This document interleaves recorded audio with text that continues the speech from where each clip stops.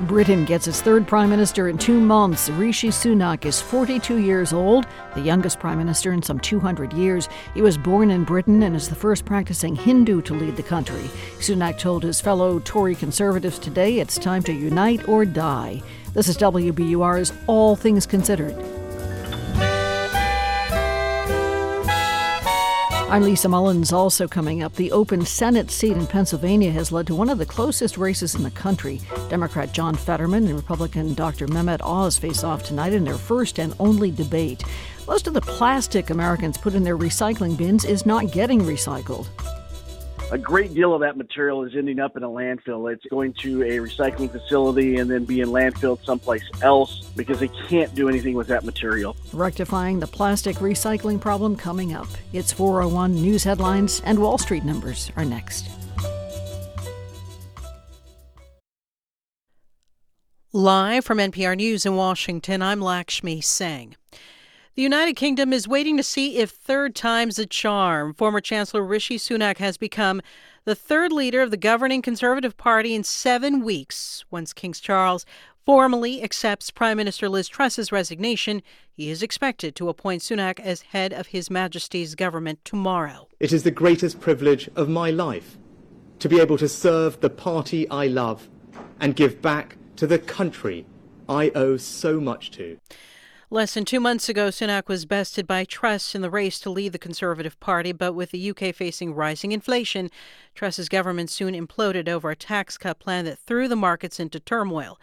At 45 days, Truss's tenure became the shortest in British history, and today history was made again when Sunak, a Hindu of South Asian descent, whose parents immigrated from East Africa to Britain decades ago, became the first person of color to become Prime Minister of Britain. Jury selection is underway in New York in the Manhattan criminal trial of former President Donald Trump's company. NPR's Andrea Bernstein reports the court's casting a wide net in its search for 18 impartial jurors. Some 130 prospective jurors showed up for questioning in a trial that charges the Trump Organization engaged in a persistent pattern of fraud to pay less taxes on corporate benefits. Some jurors have already said it would be difficult for them to participate based on the trial's projected length of about 6 weeks. The rest are now being questioned individually by prosecutors. Former Chief Financial Officer Alan Weisselberg already pleaded guilty to multiple fraud charges and is expected to be a major witness in this case against the company. Donald Trump is not a defendant in the criminal trial, though he does face a separate civil fraud case brought by the New York Attorney General. Andrea Bernstein, NPR News, New York. Russian and Ukrainian leaders are accusing one another of standing in the way of Ukrainian grain exports on the Black Sea. There's a backlog of more than 150 ships waiting around Istanbul, Turkey. From Kyiv, NPR's Yulian Haida reports that the diplomatic standoff comes as the countries are set to renegotiate terms of a deal to keep the grain flowing. Over the last month, Russian President Vladimir Putin has made all sorts of claims about Ukraine's grain exports, that the countries receiving grain aren't the ones who need it, or that Ukraine's supposed role in bombing the strategic Crimean bridge voids any diplomacy. Since July, Ukraine and Russia have agreed to let Turkish authorities ensure grain shipments safely leave Ukrainian seaports. That deal was only temporary, though. It's up for renegotiation in about a month, and Ukrainian authorities say that Russia is setting the stage to stop Ukrainian grain from reaching famine-stricken countries. Ukraine's agriculture ministry says it's only just been able to export enough to prevent last year's harvest from rotting. Yulian Haida, NPR News, Kyiv. You're listening to NPR News. This is 90.9 WBUR in Boston. Good afternoon, I'm Lisa Mullins. The father of Harmony Montgomery has been charged with her killing. The girl from Manchester, New Hampshire, was last seen in 2019 when she was 5 years old. She wasn't reported missing for 2 years. Today, officials charged Adam Montgomery with second-degree murder for beating her and recklessly causing her death. Manchester Police Chief Alan Altenberg spoke about honoring Harmony's memory. I know in no other way to respect and honor this innocent and defenseless child than to extend an act of kindness to another child in her memory.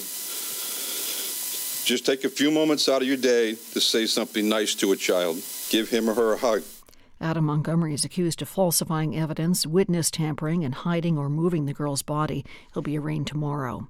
The Suffolk District Attorney will not seek a new trial against a man convicted of murder in the 1980s. DA Kevin Hayden's office made the announcement today. Joseph Pope was sentenced to life in prison after his conviction for the 1984 shooting death of Efren de Jesus. Earlier this year, the state Supreme Court ruled Pope should get a new trial because prosecutors failed to disclose certain evidence at the trial. Construction on the project that would bring Canadian hydropower through Maine and into Massachusetts remains on hold. A judge in Maine has rejected a request by the New England Clean Energy Connect to allow them to resume construction on a power line pending a lawsuit next spring. At issue is whether it was legal for Maine voters to reject the project after permits had been granted and construction had begun. The project calls for a 145-mile power line from Canada to Maine, where it will connect to the regional power grid. And the number of North Atlantic right whales has dropped to 340. An annual report released today by the North Atlantic Right Whale Consortium says there were only 15 calves born in 2022. That's down from 18 born last year. In the forecast, 61 degrees now, rain off and on, some thunderstorms over the next hour or so. Then tonight, cloudy, the chance of more rain on the mild side. Not too much chillier than it is right now, should be in the upper 50s tonight. Tomorrow, clouds once again, temperatures creeping toward the high 60s, and then more clouds ahead on Wednesday. 61 degrees now at 4:06. We're funded by you, our listeners, and by BetterHelp, connecting people with a therapist online for issues like depression and relationships. 25,000 therapists are available through BetterHelp using a computer or smartphone. BetterHelp.com/public.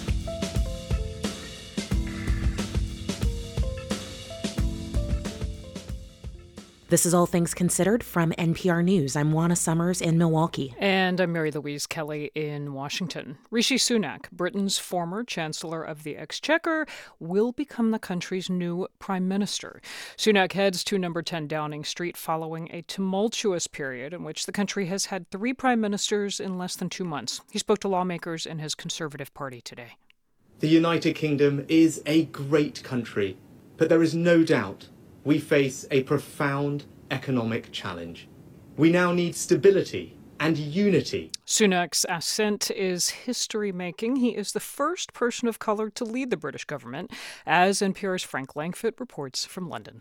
Sunak is the son of Indian immigrants who moved here from East Africa. At 42, he's also the country's youngest prime minister in more than 2 centuries. A former hedge fund manager with a degree from Stanford Business School, Sunak seems well-suited to address the country's challenging financial state. Bronwyn Maddox runs Chatham House, the London think tank. If you are reaching for silver linings, one is that the economic plight has forced someone with economic competence to the top of the Conservative field. Sunak's political rise has been meteoric. He won a seat in Parliament only in 2015. 5 years later, he landed the second most powerful job in the government, Chancellor, Britain's Treasury Secretary. During the pandemic, Sunak became a household name when he created a rescue package widely credited with saving thousands of businesses. Today, I can announce that for the first time in our history, the government is going to step in and help to pay people's wages. After Boris Johnson was forced from office last summer, Sunak ran for Prime Minister against Liz Truss. She called for unfunded tax cuts to help kickstart growth amid rising inflation and energy bills. Sunak said the country needed to start paying off the debt it had accumulated from helping people during the pandemic. Here he is in a debate with Truss. Simply not right. You promised almost £40 billion of unfunded tax cuts, £40 billion more borrowing. That is the country's credit card. It's our children and grandchildren. Everyone here is kids. Truss won and went ahead with her plan. Global financial markets rejected it. The pound collapsed, mortgage rates rose, and Truss resigned. Sunak grew up in a port city in the south of England. In this campaign video, he tells a familiar tale of an immigrant family, though from a professional class. My mum studied hard and got the qualifications to become a pharmacist. She met my dad, an NHS GP, and they settled in Southampton. And, he said, gave him opportunities they could only dream of. Sunak went on to study at Oxford University. In 2009, he married the daughter of one of India's richest men who co-founded an IT giant. Sunak came under fire when it was revealed his wife did not pay taxes on some of her foreign earnings. While perfectly legal, it was awkward given Sunak's job in the government. There has been some backlash to Sunak's run for prime minister. Over the weekend, a caller to LBC, London Talk Radio, questioned his patriotism. Boris has the best chance of winning the general election next time. Rishi's not going to win it. Rishi's not even British. He doesn't love England like Boris does. Sundar Katwala, who runs a think tank that studies views around race and identity, says this view is not typical, and Britons are becoming accustomed to seeing people of color in top government jobs. In the last 5 years, we've seen ethnic minority chancellors of the Exchequer, Home Secretaries, Foreign Secretaries at a remarkable pace. So everyone's got used to that, and everybody thinks you shouldn't make too much of that. In one sense, it's remarkable that the descendant of British colonial subjects will become the country's prime minister. But it also seems, as Katwala says, like a natural process. Frank Langford, NPR News, London. The Senate race in Wisconsin is one of a handful that could determine which party controls the U.S. Senate. Over the summer, incumbent Republican Ron Johnson looked vulnerable to a challenge by Democrat Mandela Barnes. But now, polling shows that Barnes is trailing Johnson, with just 2 weeks to go until Election Day. I sat down with Lieutenant Governor Barnes after a meet and greet with Latino voters in Milwaukee. And when I asked him about the momentum in this race, he didn't seem worried. Polls go up and polls go down. The last 3 November elections were all decided by 30,000 votes or fewer. We always knew this was going to be neck and neck. After that, we dug into the issues, starting with the Supreme Court's decision in June to overturn the constitutional right to an abortion. Well, 70% of people in Wisconsin think Roe should be the law of the land. And that's how out of touch and extreme Ron Johnson's position is. And he supported abortion bans that had no exceptions for rape, incest, or the life of the mother. And my mother has been pretty open about her story, having a complicated pregnancy that, she had to end. And it was her choice to make. Any woman should be able to make that choice. And Ron Johnson wants to take that away. And Ron Johnson's America. My mother, women in very similar situations as her, don't get to make that choice. We recently had a Black maternal health roundtable where there were a number of women who, for the very first time, shared their stories about complicated pregnancies, some that had to be terminated. And they had never spoken about it before, but they had a chance to around each other. And also, given the urgency of this moment where we have politicians in office who want to take that choice away, which would have absolutely made their lives even more difficult. And then on top of that, for people who are planning a family, Ron Johnson's against expanding the child tax credit. He is against funding for preschool programs.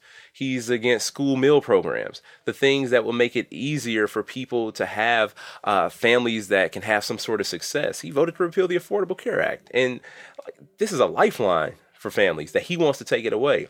He wants to force people to give birth in a place where he does not want to provide them opportunity. And that's disqualifying.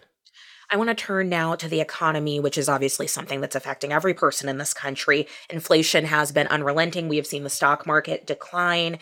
What do you think, if you were elected, what can be done to help families who are feeling the brunt of those issues? Well, there are a couple things we got to do. One, we got to give working families some relief in the immediate term. That means middle-class tax cut. We can expand the earned income tax credit for our lower wage earners to be able to keep a little bit more money in their pockets. People are struggling to put food on the table. We need to make the child tax credit permanent. And we also need to hold these executives and industries accountable for using inflation as a smokescreen to jack up prices on consumers. Think about the people who are charging the most. These are also the people who are having record years, record profit years. And working class people are paying for that. That's the unfortunate reality that is only going to be exacerbated if people like Ron Johnson are in office, because he's only been in it for himself, other wealthy individuals like him, and his biggest donors. In the long term, we need to do more to bring jobs back here. Senator Johnson has focused a great deal of his attention on the issue of crime, and there has been this onslaught of advertising that has labeled you as too liberal on issues of crime and public safety, something that we're seeing in races across the country. As you've watched these ads, what is your reaction to them, and do you believe that they play on racial tropes? Ron Johnson is a hypocrite. Ron Johnson has not done a single thing. I have dealt with the loss of life. I brought this up on the debate stage, didn't get an answer. I can only assume that Ron Johnson never had to bury a friend. I can only assume Ron Johnson has not gone to these funerals and memorial services for young children who were victims of gun violence. Representing a district in the state legislature that had been significantly impacted by violence, it seemed to be routine to have to do that. Ron Johnson has no idea what he's talking about. He only brings up Milwaukee when he talks about crime, but he's never shown up to try to help. He has prioritized the interests and the profits of the gun lobby over the lives of our children and our public safety. He talk all he wants to about law and order and about law enforcement. He was nowhere to be found on January 6th when 140 Capitol police officers were injured. The people who were there to protect him. He turned his back on law enforcement. He turned his back on all of us. You're about to kick off a big tour of the state soon, and one of the big names that's coming out here to campaign for you is former President Barack Obama. I know he's recently cut an ad for you. I'd like to ask you, would you welcome President Biden to the campaign trail with you in the final days of this race? Well, we've always said from the very beginning, people who are talking about rebuilding the middle class here in Wisconsin is more than welcome to join us. And, when I heard Barack Obama's DNC speech in 2004, that's what inspired me to get engaged.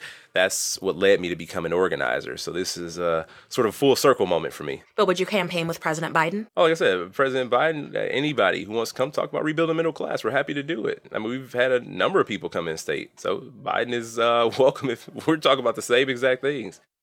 All right, Lieutenant Governor Mandela Barnes, thank you so much for talking with us today. Of course, thank you so much. Thanks for having me. And just as a note for listeners, we did reach out to Senator Ron Johnson's campaign for an interview, and they did not make him available. A skinny blue and silver can of Red Bull is a go-to for both amped-up athletes and all-night partiers. Red Bull's owner and co-founder Dietrich Mateschitz died over the weekend. He was 78. And as NPR's Andrew Limbong reports, his brand went far beyond energy drinks. 10 years ago, base jumper Felix Baumgartner stood 24 miles above the Earth's surface. Decked out in a white suit, he looked down at the ground and told the control room, "I'm going home now." And then he jumped. That day, he became the first man to break the sound barrier during freefall. Millions watched, and when he opened his parachute above New Mexico, it was the Red Bull logo that everyone saw bringing him home. Red Bull started when Austrian businessman Dietrich Mateschitz was traveling in Thailand in the 80s. Jet-lagged, he tried a local drink called Krating Dang, and it picked him up. He tracked down the creator, Chaleo Uvidya, and convinced him to carbonate it and, more importantly, market it out west, which included that famous catchphrase, "Red Bull gives you wings." Mateschitz didn't give interviews often, but he talked to journalist Duff McDonald, who told NPR in 2012 about Mateschitz' philosophy behind marketing the drink. And I asked him, I said, what gave you the brass to put a premium price on it out of the gate? And he looked back at me all deadpan and he said, how would people know it was a premium product if it didn't have a premium price? The company defined itself by associating with extreme sports and F1 racing and even started its own music label. The marketing plan worked. According to the company, a total of 9.8 billion cans of Red Bull were sold worldwide in 2021. Andrew Limbong, NPR News.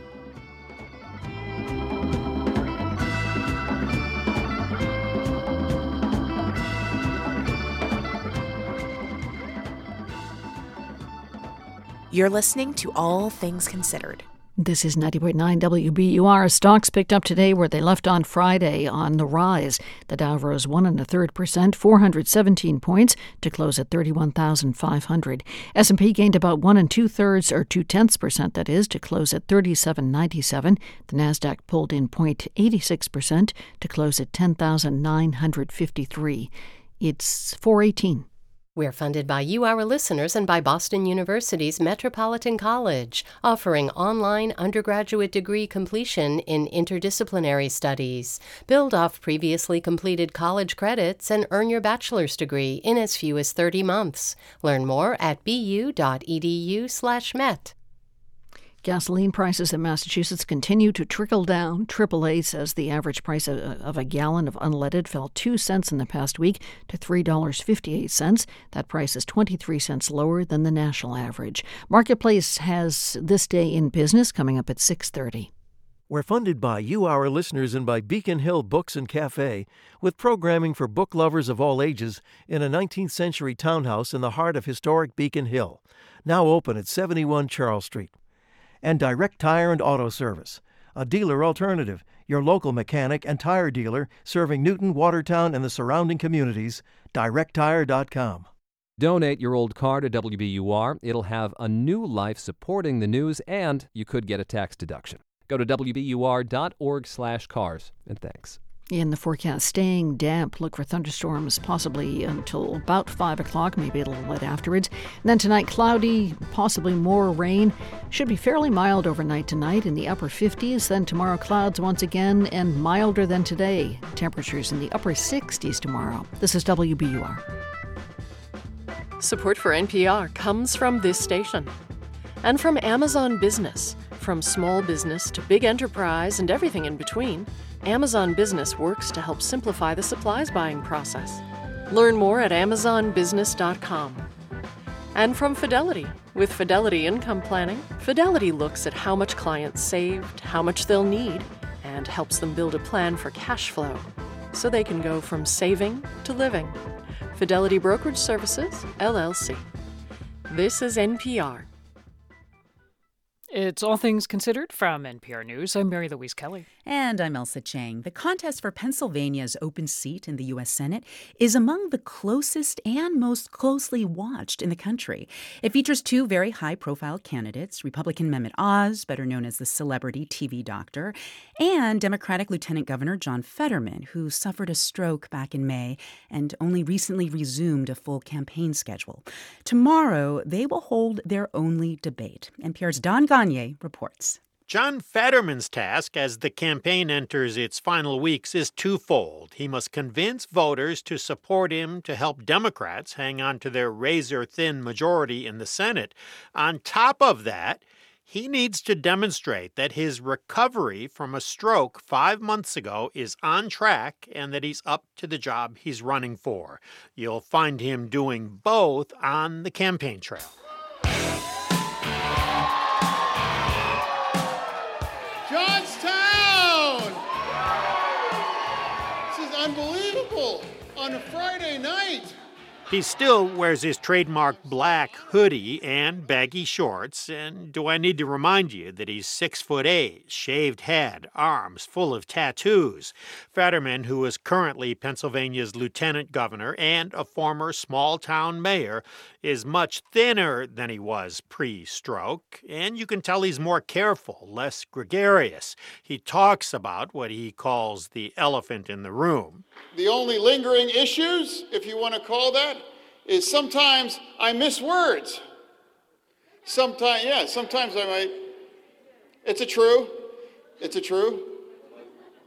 And sometimes I might mush words together that really doesn't exist, you know? But mostly he does seem like any candidate giving a basic stump speech. This one lasted more than 20 minutes. Molly Levernight, a hospitality worker who's here with her mom, was watching Fetterman closely as he spoke. Yeah, I mean, I don't need him swinging off the rafters. I think he was fine. I think he was honest. He says, I get words confused.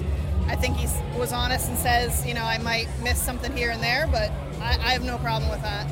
Just days ago, Fetterman's doctor released a statement saying he's recovering well and has no work restrictions. He describes Fetterman as exhibiting, quote, symptoms of an auditory processing disorder. So as he recovers, Fetterman uses a computer screen that shows him subtitles during interviews to help with what can seem like difficulty hearing. He'll use that same technology during the debate.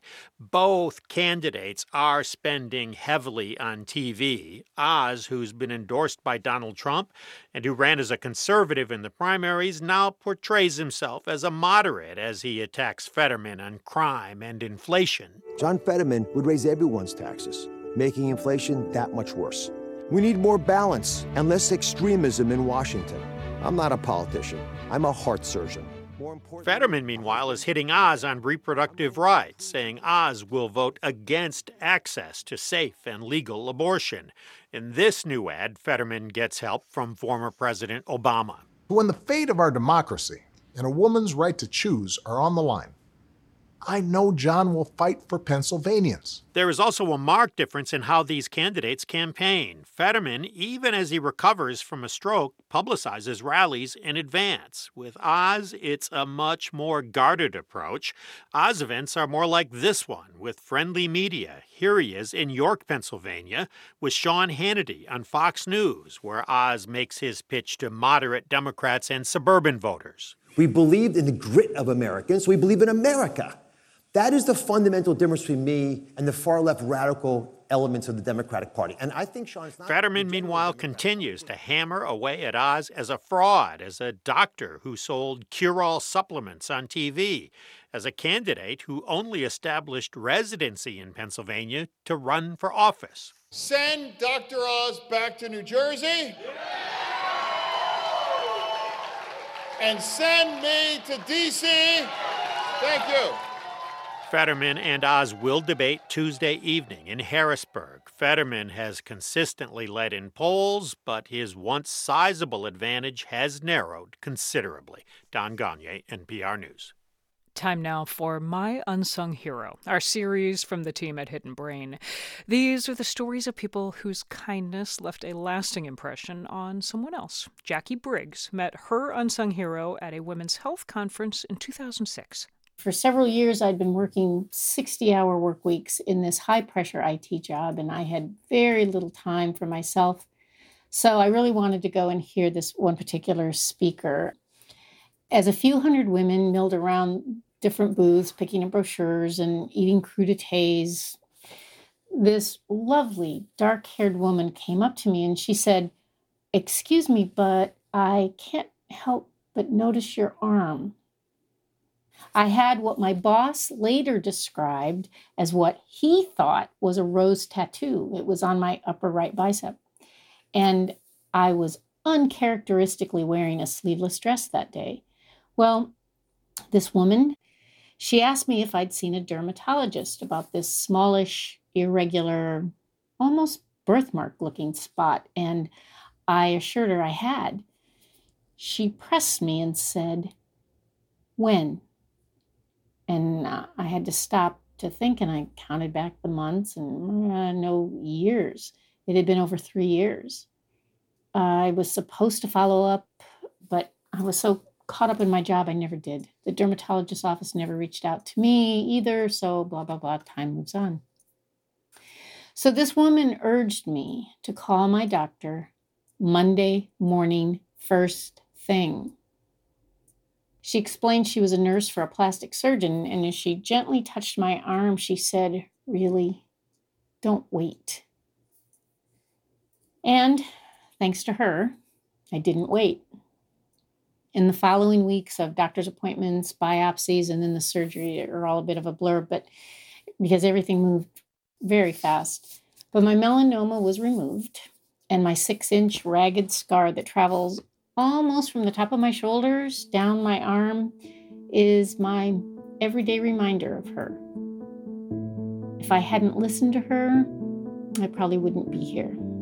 So, to my hero, thank you for my life. Jackie Briggs of Portland, Oregon. Jackie says that about 2 years after that conference and her melanoma surgery, she quit that 60-hour-a-week IT job. She's happily retired, tries to hike about 20 miles a week, and she just finished writing her first novel. You can find more stories from My Unsung Hero wherever you get podcasts. And to share the story of your unsung hero, you can record a voice memo on your phone and email it to myunsunghero@hiddenbrain.org.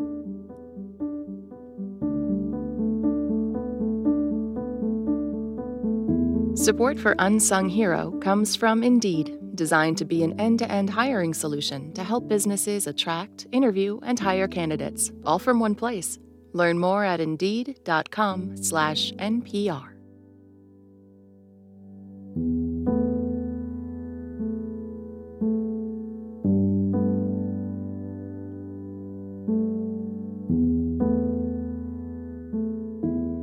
This is NPR News. This is 90.9 WBUR. What's so hard about recycling plastic? That story's still to come on WBUR.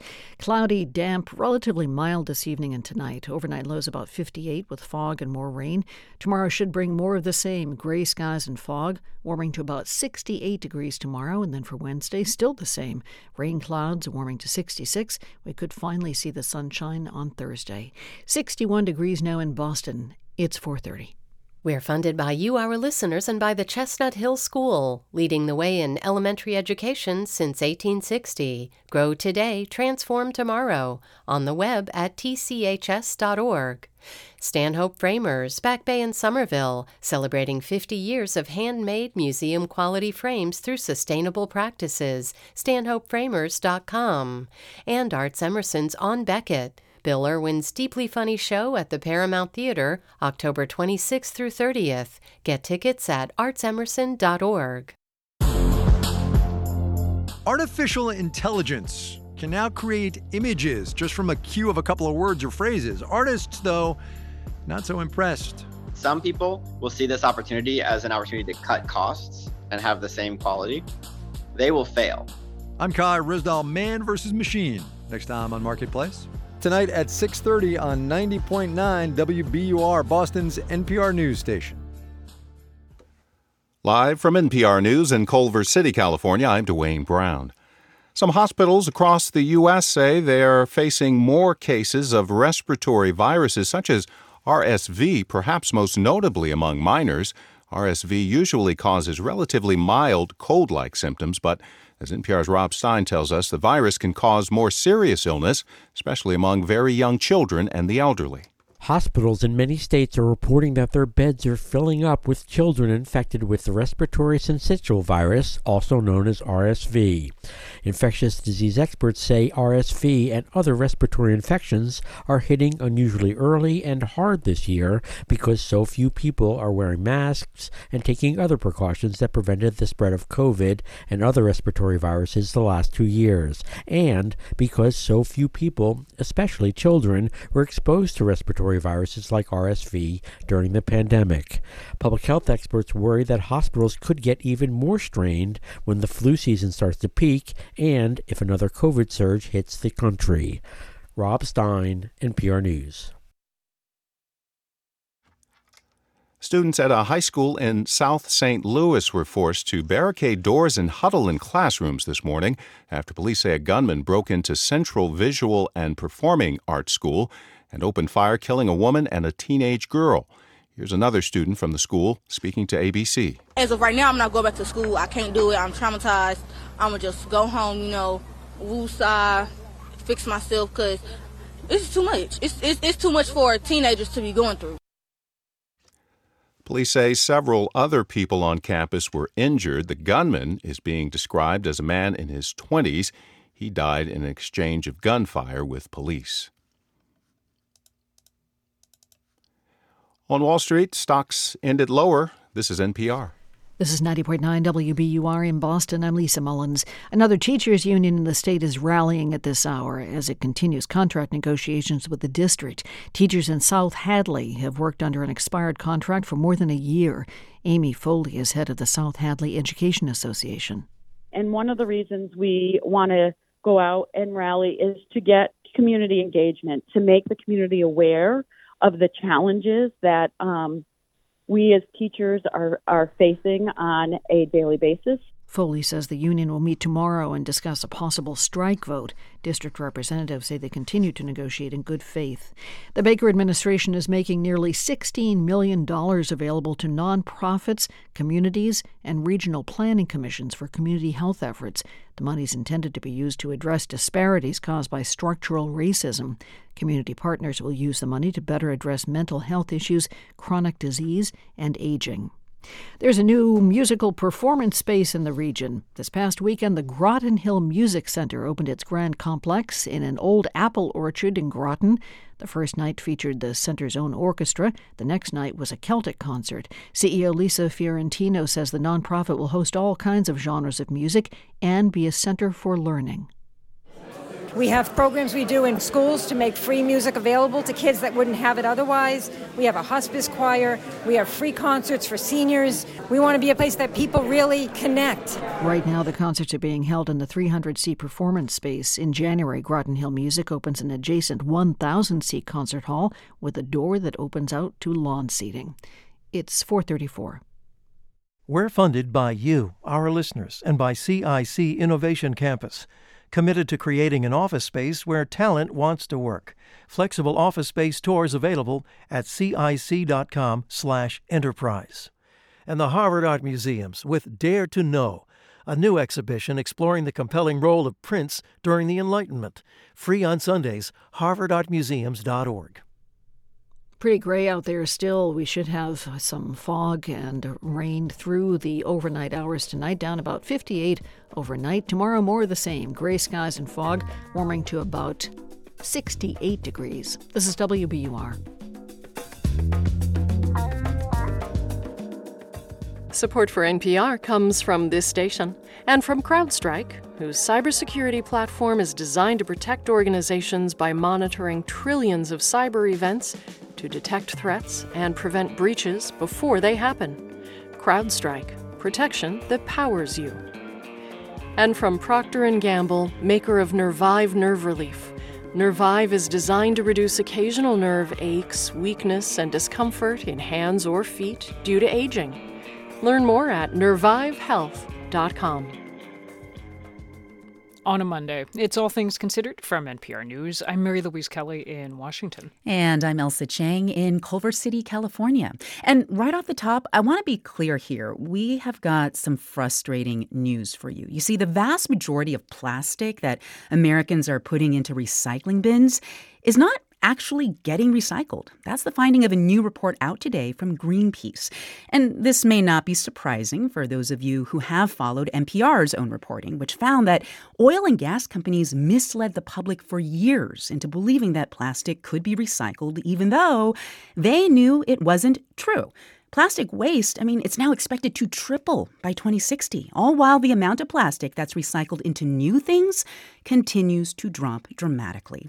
Here to sort through all of this is NPR investigative correspondent Laura Sullivan. Hi, Laura. Hi, Elsa. Okay, so this is going to be really confusing for a lot of people, right? Like, we all see these recycling trucks pull up to the curb, haul away plastic, all these specialized recycling bins in parks and airports. Like, what is going on? Yeah, so for 30 years now, the public has hoped with every bottle and strawberry container and yogurt cup that they thoughtfully put in those bins that plastic was going to go on to a happy new life somewhere as something else. But the truth is that it's not, and it likely never has. Greenpeace's report confirms what a lot of environmentalists have been saying for a while now, that aside from a few soda bottles and containers like milk jugs, there are no markets for used plastic trash. It's not economically feasible to collect it, to sort it, or to sell it. And new plastic is cheap and it's easy to make. It's kind of breathtaking. What about all the plans that we've heard about over the years for soda bottles and other plastics to be in some so-called closed loop where like the plastic is recycled and reused again and again? What happened to that? Right. So what the science is showing now is that even in the best scenarios, plastic can only be recycled once or twice before the chemicals break down. And this Greenpeace report notes that plastic also becomes more toxic every time it's broken down. It's very different from steel and aluminum. You can melt and reform steel and aluminum for decades. And even if you do turn a few soda bottles into new shoes or jackets or carpets, it's just a temporary stop. Eventually, those shoes and carpets are going to become trash too. Huh. Well, then, Laura, if none of this plastic is really recyclable, then where is that recycling truck taking it? What the Greenpeace report found is that even though it may first go to a recycling center on that truck, that most of it is just getting landfilled. And some of it is winding up in poor countries or in the oceans. This is backed up by a lot of government numbers. After 3 decades of trying to recycle, the amount of plastic that actually gets turned into something new has now dropped to around 5%. And that will probably continue to get worse because every year the amount of plastic produced increases. I wanted to get a sense of what this really looks like on the ground, so I reached out to Trent Carpenter, who runs Southern Oregon Sanitation. Carpenter told his customers a couple years ago that when it came to plastic, they could only put soda bottles and jugs into their recycling bins, no other plastic. We really had to re-educate individuals that a great deal of that material is ending up in a landfill. It's not going to a recycling facility and being recycled. It's going to a recycling facility and then being landfilled someplace else because they can't do anything with that material. Carpenter told me that putting most plastic in a bin is just an expensive way to send it to a landfill. Then why are so many trash haulers and even officials saying, go ahead, put your clamshells and all this other plastic into recycling bins? Right. Why? I asked Carpenter this very question. This is what he told me. It's easier, to be perfectly honest. Politically, it's easier to just say, gosh, we're going to take everything and we think we can get it recycled and then look the other way. That's greenwashing at its best. I mean, this is really depressing. What are people supposed to do? Environmentalists really want to bring the conversation back to deposit bills, which can improve the conversation for plastic bottles. But they really want people to look at what they're holding in their hands and saying, this is actually trash. It's not going to be turned into something else. That is NPR's Laura Sullivan. Thank you so much, Laura. Thank you. Actor and comedian Leslie Jordan has died. He was in a car crash in Hollywood this morning. He was 67. The news is a shock to those who knew him from the sitcom Will and Grace. Well, well, well. He won an Emmy for that supporting role in 2006, and he kept on working in TV, though he broke through to new audiences during the pandemic with comedic video diaries on Instagram. Hello, fellow hunker-downers. It's Leslie Allen Jordan reporting for duty. That new fame allowed him to live out a few other dreams, like writing a book and making a gospel album. Last year, our co-host Ari Shapiro got to talk with Leslie Jordan about that record called Company's Coming. So why gospel music? I grew up in the church, in the Southern Baptist Church. And it's when you grow up in the church, everything that we did, even socially, was around the church. It was just such a big part of our lives. And I loved that music, and then whatever axe I had to grind with the church as I got older and realized I was a homosexual. And, it's hard to embrace something that doesn't embrace you. So I kind of wandered away. But over the years, you get older and you look back and you think, well, you know what? Everybody's doing the best they can with the light they have to see with. And I sure, enjoyed the songs, the music of my youth. Is there a song from those Sunday mornings that you remember hearing in the pews when you were a kid that you're doing on this album now? Almost every single one of them. Really? Every single one of them. The one that really struck home to me, because it was my dad's favorite song, is the one that we got T.J. Osborne to sing. It's called In the Sweet By and By, which is just an old Southern hymn. In the sweet by and by, we shall meet on that beautiful shore. T.J. Osborne recently came out. Did you and he talk about your shared experience growing up gay in the church? What happened was we texted a lot. He was going to make that announcement, and that's a big one in the country music industry. And it was a very heartfelt decision, but it was one that he knew he had to make. And what do? I just told him, I'm here. And our spirits shall sorrow no more. And our spirits shall sorrow no more. People ask me, well, what was your coming out experience? Honey, I fell out of the womb into my mother's high heels. You know what I mean? I do remember at some point telling people. I remember I told my mother when I was about 12, I thought she might pull out the Bible. That's what I thought would happen, just not at all. Not at all. She was so wise. And I remember her saying, my fear is that you'll be ridiculed. And I could not bear that. So maybe you can live just a quiet life. So here I am. We shall meet on that That's the late Leslie Jordan in conversation with our co-host Ari Shapiro last year. In a statement today, his agent wrote, "Knowing he has left the world at the height of both his professional and personal life is the only solace one can have today."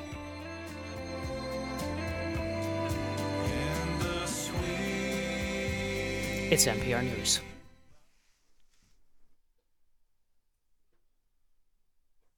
Is official. Chinese leader Xi Jinping is unrivaled.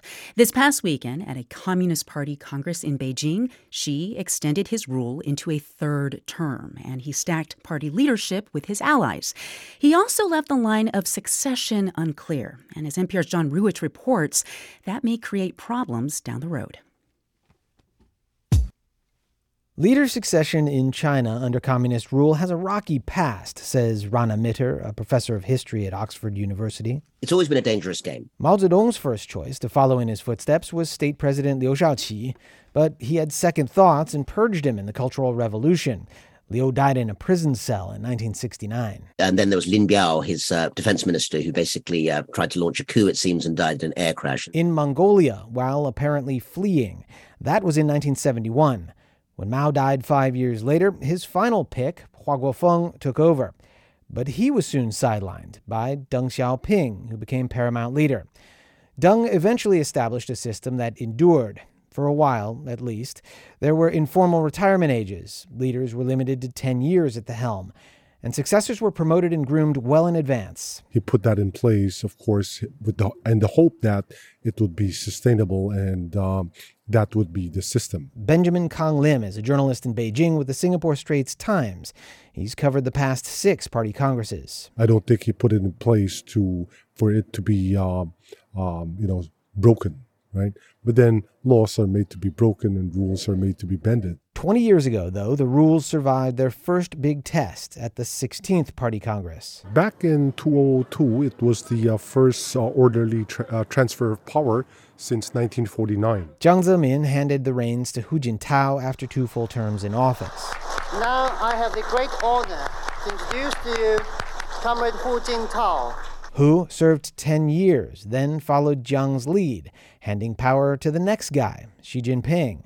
The system seemed to be working, according to Jørgen Müller, who studies political succession at Aarhus University in Denmark. The Chinese case was then used as an example in the literature on authoritarian systems, that sometimes you can actually have institutions that seem to do the job. But that's all gone now. Xi Jinping sidelined the men who many thought might succeed him. He ended term limits and also concentrated and personalized power to a degree that no Chinese leader has since Mao. Müller says that could be a recipe for trouble. And history shows very clearly that the problem of succession creates political instability. So when Xi Jinping at some point has to retire, there is no clear model for how that will be done. And that's a potentially dangerous prospect for the world's second biggest economy and a budding superpower with a growing nuclear arsenal.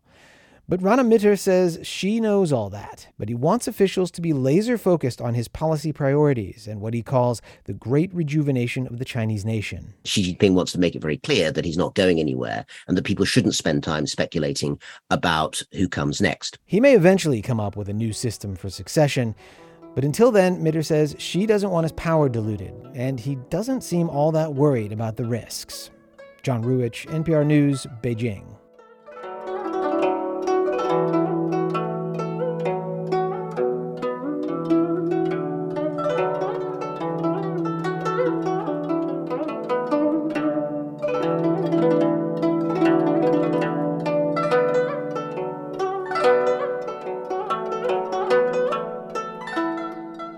You're listening to All Things Considered from NPR News. Coming up on All Things Considered, a conversation with Grammy Award-winning musician Rhiannon Giddens about her new children's book, Build a House. It'll be the Boston Celtics versus the Chicago Bulls in Chicago tonight, 8:10 start time. Patriots will play at Gillette Stadium tonight, but the game won't be the only thing happening on the field. The Pats will honor former player and Hall of Famer Richard Seymour at halftime. The defensive lineman will be getting his Pro Football Hall of Fame ring. Seymour was inducted into the Hall of Fame in Canton, Ohio this past summer. Kickoff for the Pats-Chicago Bears game is 8:15. It's 4:48. We're funded by you, our listeners, and by Blue Cross Blue Shield of Massachusetts. Medicare Advantage plans start as low as $0 per month, with new benefits like enhanced dental coverage. BlueCrossMA.com/go. Vertex, working for people with sickle cell and kidney diseases, cystic fibrosis, and more. Careers in research and cell and genetic therapies at VRTX.com. And Love is Calling at the ICA. Yayoi Kusama's Infinity Mirror Room offers endless reflections and the illusion of space. ICABoston.org. With so much at stake in this year's midterm elections, you don't want to fall behind. WBUR and NPR will keep you informed every step of the way. Keep listening for midterm updates you need, and check out our website, too, at WBUR.org. We're funded by you, our listeners, and by Cambridge Trust, a private bank offering a full suite of custom financial solutions tailored to its clients. Their team provides private banking, wealth management, and commercial and innovation banking designed to power any ambition. You can visit their offices or connect online at cambridgetrust.com/way-to-wealth. And Boston Ballet's As Anticipated, with works by choreographer William Forsythe, including a world premiere, November 3rd to 13th. Tickets at bostonballet.org. Omicron continues to create a rotating cast of subvariants that behave like uninvited house guests. Then it puts on a costume and we don't recognize it as well anymore. We open the door and it's too late. The virus is an unpredictable adversary, but is it showing signs of slowing down? Scientists weigh in tomorrow on Morning Edition from NPR News. Tomorrow morning at 5 on 90.9 WBUR, Boston's NPR News Station. This is All Things Considered from NPR News. I'm Mary Louise Kelly. And I'm Elsa Chang. Back in the summer of 2020, when racial justice protests were unfurling all across the country,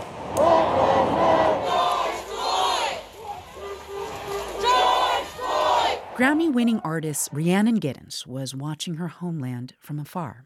She was in Ireland, where she's now based with her family, and feeling, as she put it, furious, despairing, impotent. She wondered, would the U.S. ever truly change? And so she wrote down some words and set those lines to music, and then she collaborated with cellist Yo-Yo Ma. The song was called Build a House. You brought me here to build your house, build your house, build your house. You brought me here, build your house and grow your garden fine. And now these lyrics have been paired with vibrant illustrations to form a new children's book, also called Build a House. It tells the story of a family's resilience in the face of oppression and hatred as they try to build their own house. Rhiannon Giddens joins us now. Welcome. Hi, thanks for having me. Well, thank you for being with us. So I want to start with the first lyric in this song, which are the first words on the first page of this book.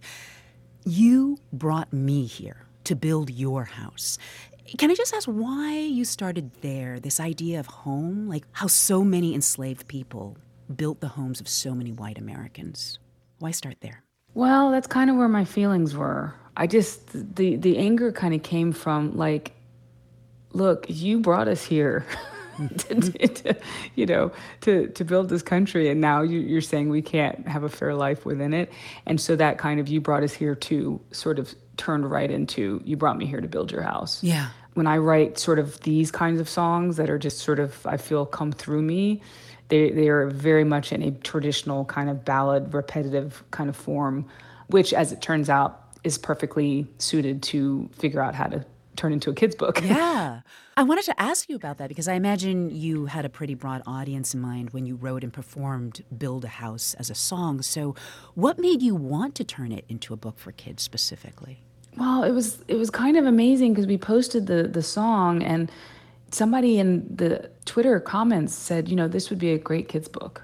And I was like, oh, that's a really interesting idea. And the thing is it's not that I've been thinking about kids books for a very long time, and it kind of just got put way back on the back burner until this comment sort of rewoke that desire. And I was kind of locked down in Ireland, and I was like, well, what better time to sort of explore this than now? Right. I was struck by how these illustrations, they don't hold back in many ways. No. Like this family, They're searching for a place to call home. And there's one illustration that's pretty unflinching. It's a white man on a horse who is setting fire to this family's house.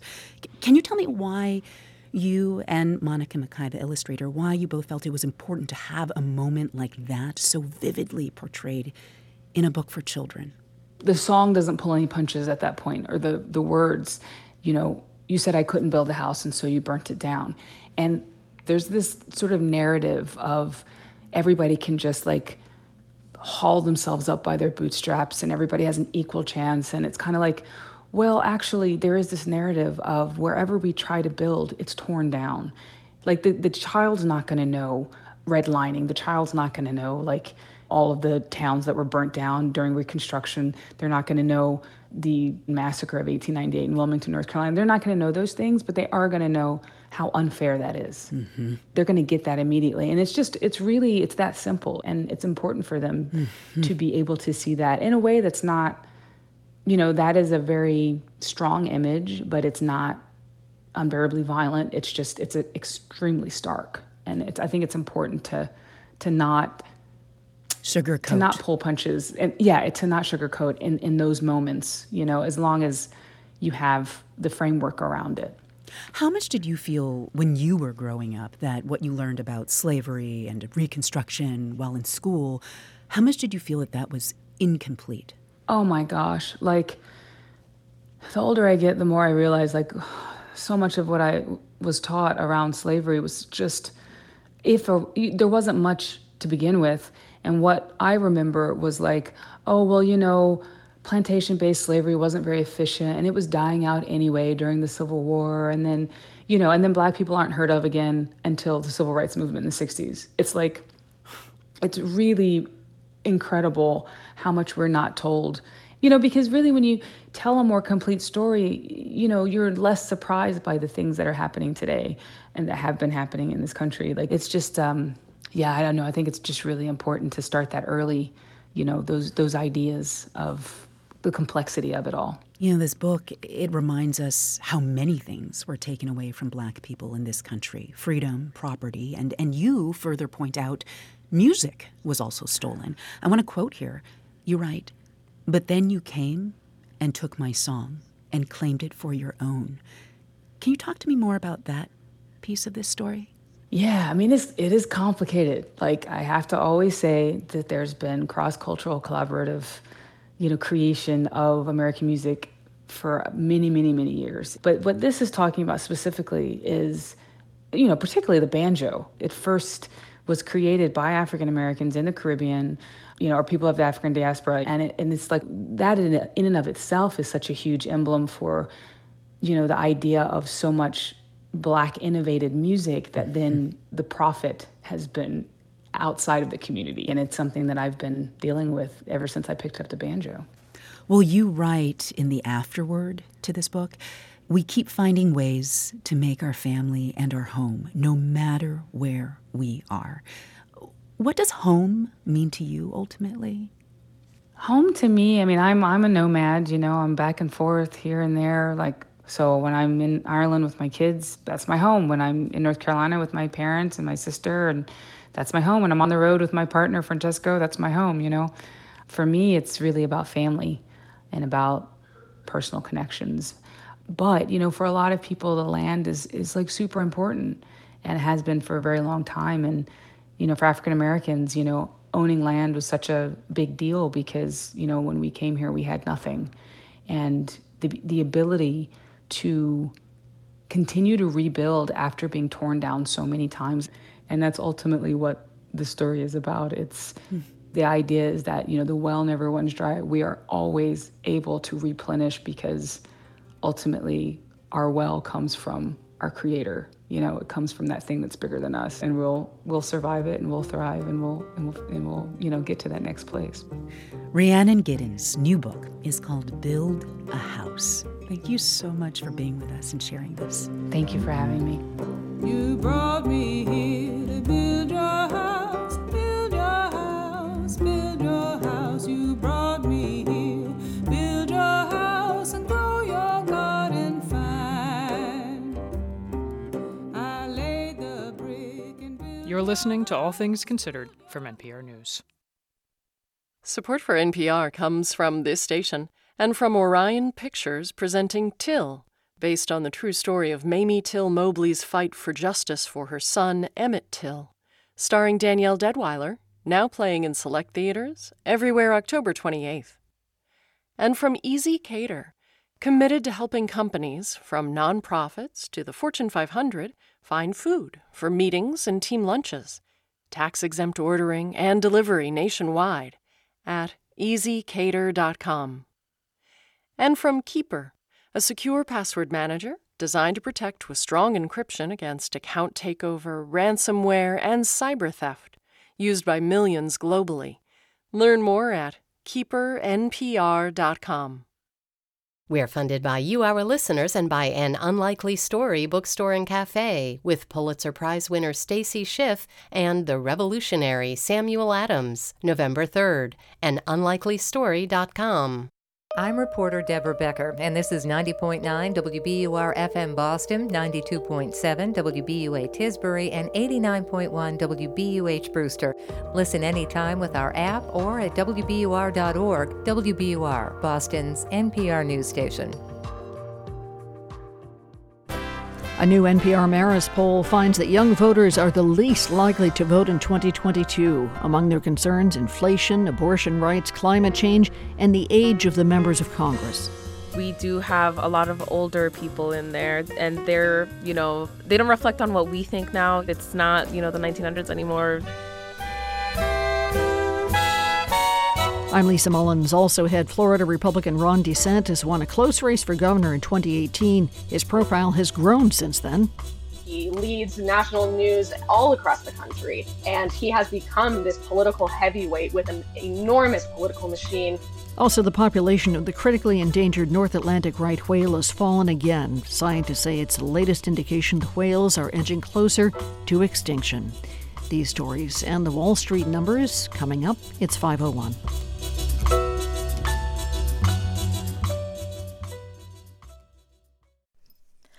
Live from NPR News in Washington, I'm Louise Schiavone. Rishi Sunak, Britain's former Chancellor of the Exchequer, will become the country's first Prime Minister of color.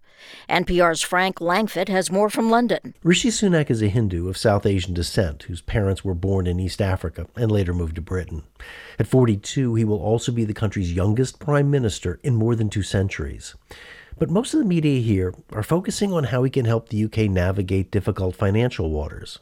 That's partly because more people of color are taking on powerful government jobs. Sundar Katwala runs British Future, a think tank focused on race and identity. Ethnic diversity has become a new normal at the top table of British politics in this generation. It's a very recent change. Katwala credits Britain's Conservative Party with opening up its ranks, which he also said was smart politics.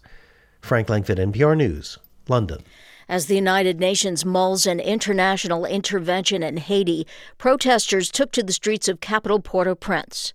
NPR's Ada Peralta reports the UN could vote as soon as this week whether to take action and in what form. This country is in free fall. Gangs control much of Haiti, and the violence has displaced thousands of people. However, there are still a lot of questions surrounding a potential intervention, including who would lead the military force. But here in Port-au-Prince, protesters have taken to the streets against any intervention. Protesters here want the acting prime minister to step down. They say he was installed by the United States. They're carrying Russian and Chinese flags, and they are marching toward the UN offices. They say the crisis in Haiti today was caused by the United States.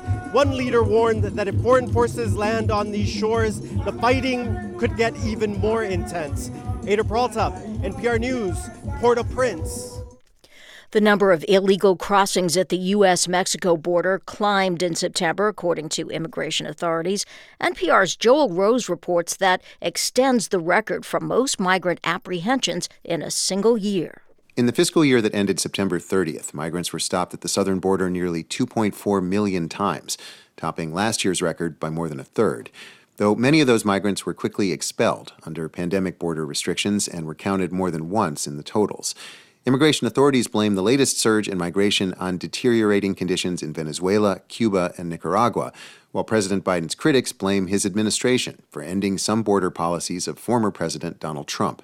These are likely the last border numbers that will be released before voting for midterm elections ends next month.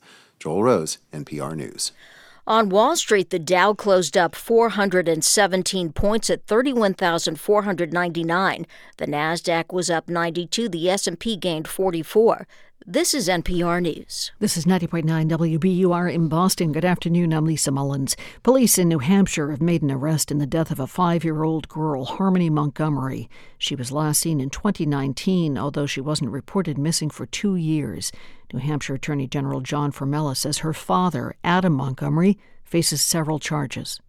Second-degree murder for recklessly causing the death of Harmony Montgomery, a person under 13 years of age, under circumstances manifesting an extreme indifference to the value of human life. Prosecutors say Adam Montgomery killed Harmony in 2019 in Manchester, New Hampshire.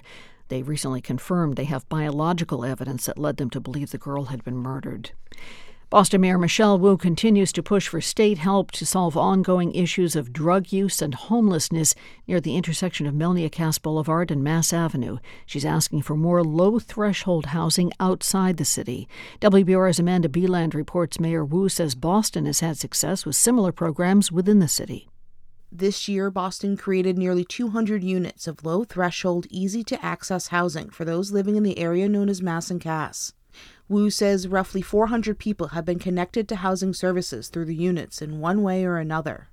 Boston doesn't have the funding to create more. That's where Wu says the state should come in. If the state were to create 1,000 new, similar low-threshold supportive housing units outside the city of Boston, we believe that that is what would be really transformational in solving this entire issue. Wu says this type of housing outside Boston makes sense. She says according to the latest data, nearly half of those at Mass and Cass right now are from outside the city. For 90.9 WBUR, I'm Amanda Beeland. Financing is now in place for 24 new housing units on property across from the Alewife MBTA station in Cambridge. Mass Housing closed on the $8.5 million project for the nonprofit Just a Start to build a 6-story multifamily building. Of the 24 new apartments, 5 will be restricted to households earning up to 30% of the area's median income. 19 will be set aside for those earning up to 60%. The median income of Cambridge is just over $140,000 for a family of 4. 58 degrees now in the Boston area. That's pretty much where it should stay overnight tonight. More rain, more fog overnight. Then for tomorrow, not a lot of change. Patchy fog, overcast on the mild side, though, coming close to 70 degrees.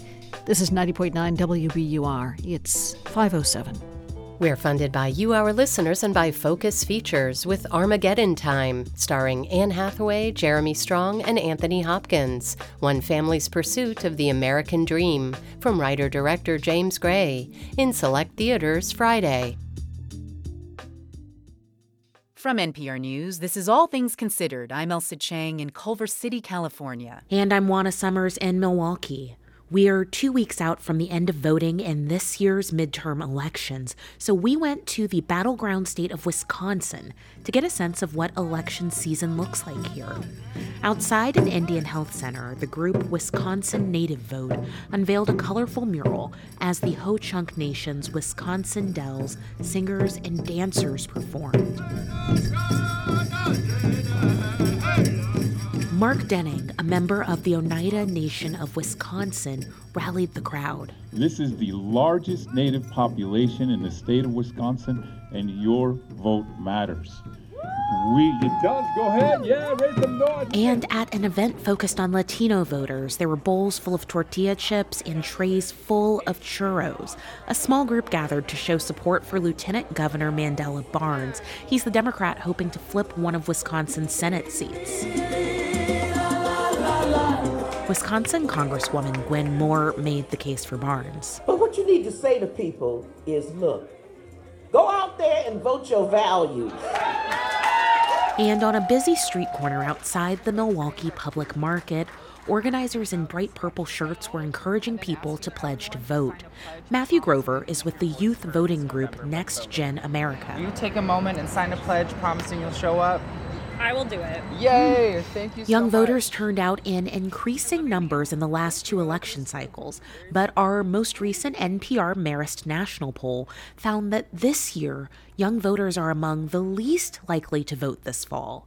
So we wanted to ask some young people about the issues they see as most important. My name's Kai Rollins. I'm 19. I'm an undergraduate student at Marquette University studying physics and Spanish. And I'm independent but left-leaning. I'm Melanie Medina. I'm 20 years old. I do consider myself left-leaning as well. I live here with my roommate, my boyfriend, my cat, and I'm a dental receptionist. My name is Kara Walla. I'm 29 years old.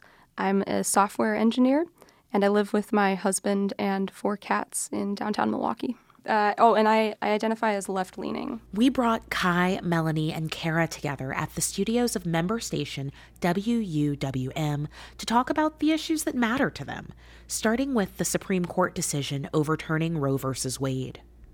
It was scary. I'm definitely, at an age where I'm thinking about the possibility of being pregnant in the next few years. And it's like, you don't know what you have until it's gone. Like, I didn't really appreciate Roe v. Wade until it came to this point where now I'm having to think about being in that position of, having something go wrong in a pregnancy and then not being able to access healthcare until a point where, my own health is threatened as well. And it's really scary. Yeah, and for me, the whole decision was really discouraging because first when the news leaked about the possibility of it being overturned, there was national outrage, and there were polls held then, and there was still a majority that believed it shouldn't be overturned. And then the Supreme Court went and overturned it. What about you, Melanie?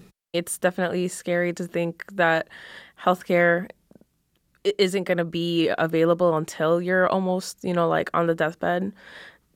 It's definitely something that can't be decided upon by people who don't have, uteruses. Let's talk about some of those other issues then. I'd like to talk about one that I think affects everyone no matter what age you are, and that's the economy right now. Oh, definitely. Okay, what does that make you think of? You had an immediate reaction, Melanie. The cost of living has gotten so bad, honestly. I moved out from home right when I was 18.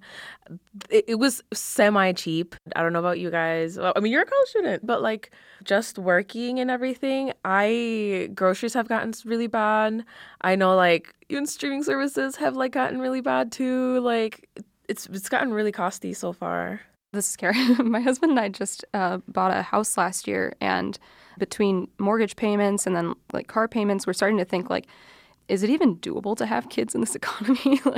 We're a 2-income household. I don't know even how we would pay for daycare or all of the expenses of raising a kid right now. Yeah, I am concerned about that.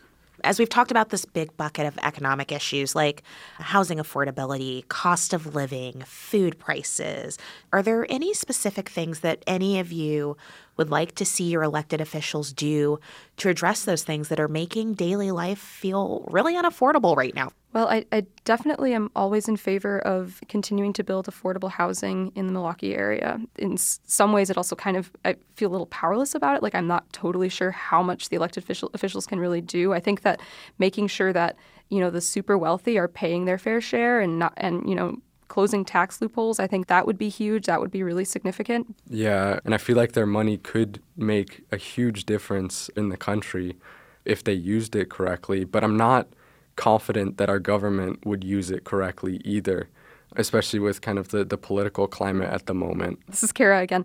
Something that's really frustrating to see is that in Milwaukee, we're having some pretty basic services having to be cut back, our parks are understaffed, and then we just got news that a lot of the libraries are having to cut staffing hours, and I think I even read that they're shutting down computer labs at some of those libraries because of how short the city is on budget this year, which just is crazy because those are really significant public resources for those communities. I want to talk about climate change a little bit. Why is that such an important issue for you, and what do you feel like the White House and Congress could do to better address it? Oh, it's so huge. It feels like an existential threat in a lot of ways. It's just so massive. And, I'm worried about both what I will see in my lifetime as well as my children and grandchildren's lifetimes. I'm so worried about pollution. I'm worried about microplastics. It just seems like there's so much to worry about right now. I want us to protect the Great Lakes. It's our massive reservoir of fresh water that we have here. I would love to see our elected officials move to, protect our water systems, move towards biodegradable plastics. I would love to see legislation around that. Maybe that's a pipe dream, but I would love to see us moving in that direction. And green and renewable energies, I think, is huge too. Yeah, I definitely agree. It's scary to think about the earth not being able to sustain everyone who lives on there. It's definitely caused a little bit of anxiety for me. I'm not sure about you guys, but it's definitely a stressor, especially I'm pretty sure it's a stressor for people who can't get to clean water and everything. We've talked about a lot of issues, and I'd like to ask, how are you all feeling about the Senate race? Well, I would really like to see Barnes win. And it is frustrating to see how much money has been pouring into Johnson's side of the race. The amount of ads that I've been getting is, astronomical. And this is a really significant race, I think, for the Democrats. Barnes was leading earlier in the summer, and now I think he's fallen behind Johnson. Really frustrating to see that sort of change in the polls. Do you think he can win? I think he can win. I've been reaching out to high schoolers that I know. I'm like, tell your friends to register to vote, please. I would really, really, really like if Mandela, won. I do think that he can. I was at his meet and greet, and one thing that both him and Gwen Moore were talking about is voting for your values.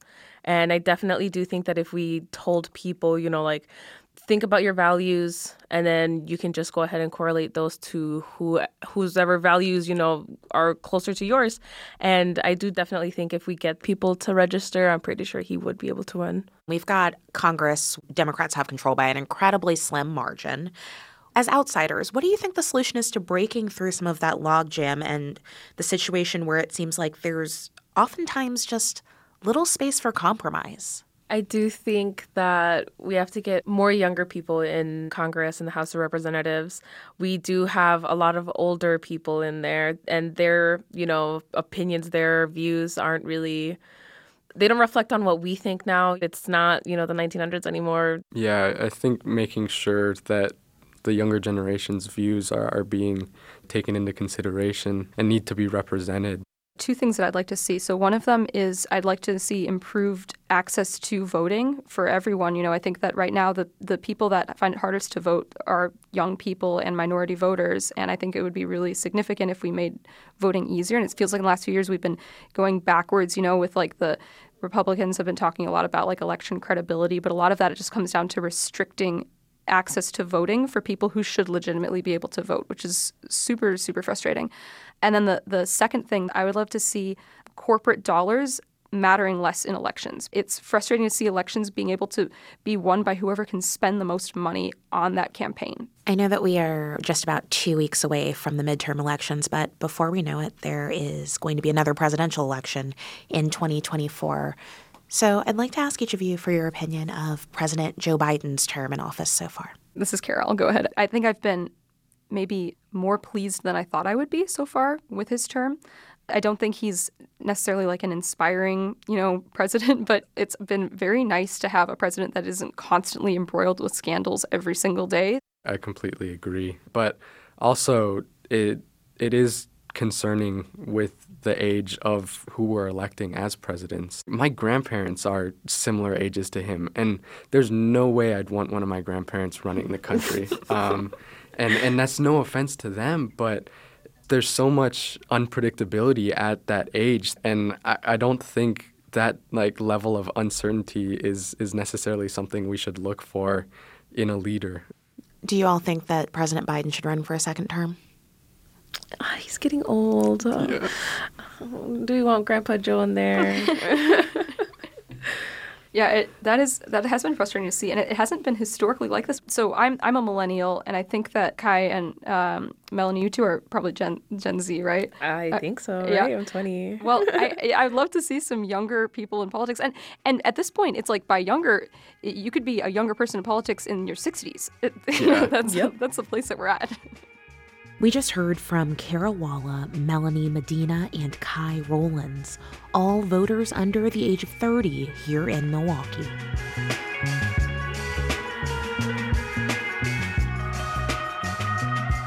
This is All Things Considered from NPR News. This is 90.9 WBUR. Coming up on All Things Considered, the number of North Atlantic right whales continues to fall. That story just ahead. Also, Colleen Hoover was a social worker, wife, and mother, writing young adult romance books on the side. Now she's the country's top-selling author. Our profile just ahead. We're funded by you, our listeners, and by Ceres, a nonprofit tackling the world's biggest sustainability challenges, like the climate and water crises. Learn more at ceres.org/WBUR. Stocks picked up today where they left off on Friday, on the rise. The Dow rose 1 1/3%, 417 points, to close at 31,500. S&P gained about 1 2/3% to finish the day at 3797. The Nasdaq pulled in 0.86% to close at 10,953. All the details coming up on Marketplace, which starts at 6:30. It's now 5:19. We're funded by you, our listeners, and by MathWorks, creators of MATLAB and Simulink software, powering the Engineering Design Workshop exhibit at the Museum of Science. MathWorks.com/MOS. I'm Susan Stamberg. When the time comes for a new car, consider donating your old one to us. We will turn it into your favorite programs. Here's how. Just go to WBUR.org. Cloudy, damp, relatively mild this evening and tonight. Overnight lows about 58 with fog and more rain. Tomorrow should bring more of the same. Gray skies and fog, warming to about 68 degrees. It is 59 degrees now in the Boston area. This is WBUR. Support for NPR comes from this station and from Amazon Business. From small business to big enterprise and everything in between, Amazon Business works to help simplify the supplies buying process. Learn more at amazonbusiness.com. And from Fidelity. With Fidelity Income Planning, Fidelity looks at how much clients saved, how much they'll need, and helps them build a plan for cash flow so they can go from saving to living. Fidelity Brokerage Services, LLC. This is NPR. This is All Things Considered from NPR News. I'm Elsa Chang. And I'm Mary Louise Kelly. The North Atlantic right whale is edging closer to extinction. It's a critically endangered species, and its numbers have fallen again. There are only 340 right whales, scientists report. Barbara Moran from NPR member station WBUR has more. The report from the North Atlantic Right Whale Consortium says there were only 15 calves born in 2022, down from 18 born last year. Heather Pettis is a research scientist at the New England Aquarium and executive administrator of the consortium. She blames the low birth rate, at least in part, on stress and injury caused by fishing gear. Females who are entangled, they delay reproduction, having calves until they're much older, if at all. Entanglement and ship strikes are the leading causes of death for right whales, but the fishing industry is opposed to additional regulation. In Massachusetts, the lobster industry is already required to use rope that breaks more easily to prevent entanglements, and most state waters are closed to lobster fishing for 3 to 4 months each year.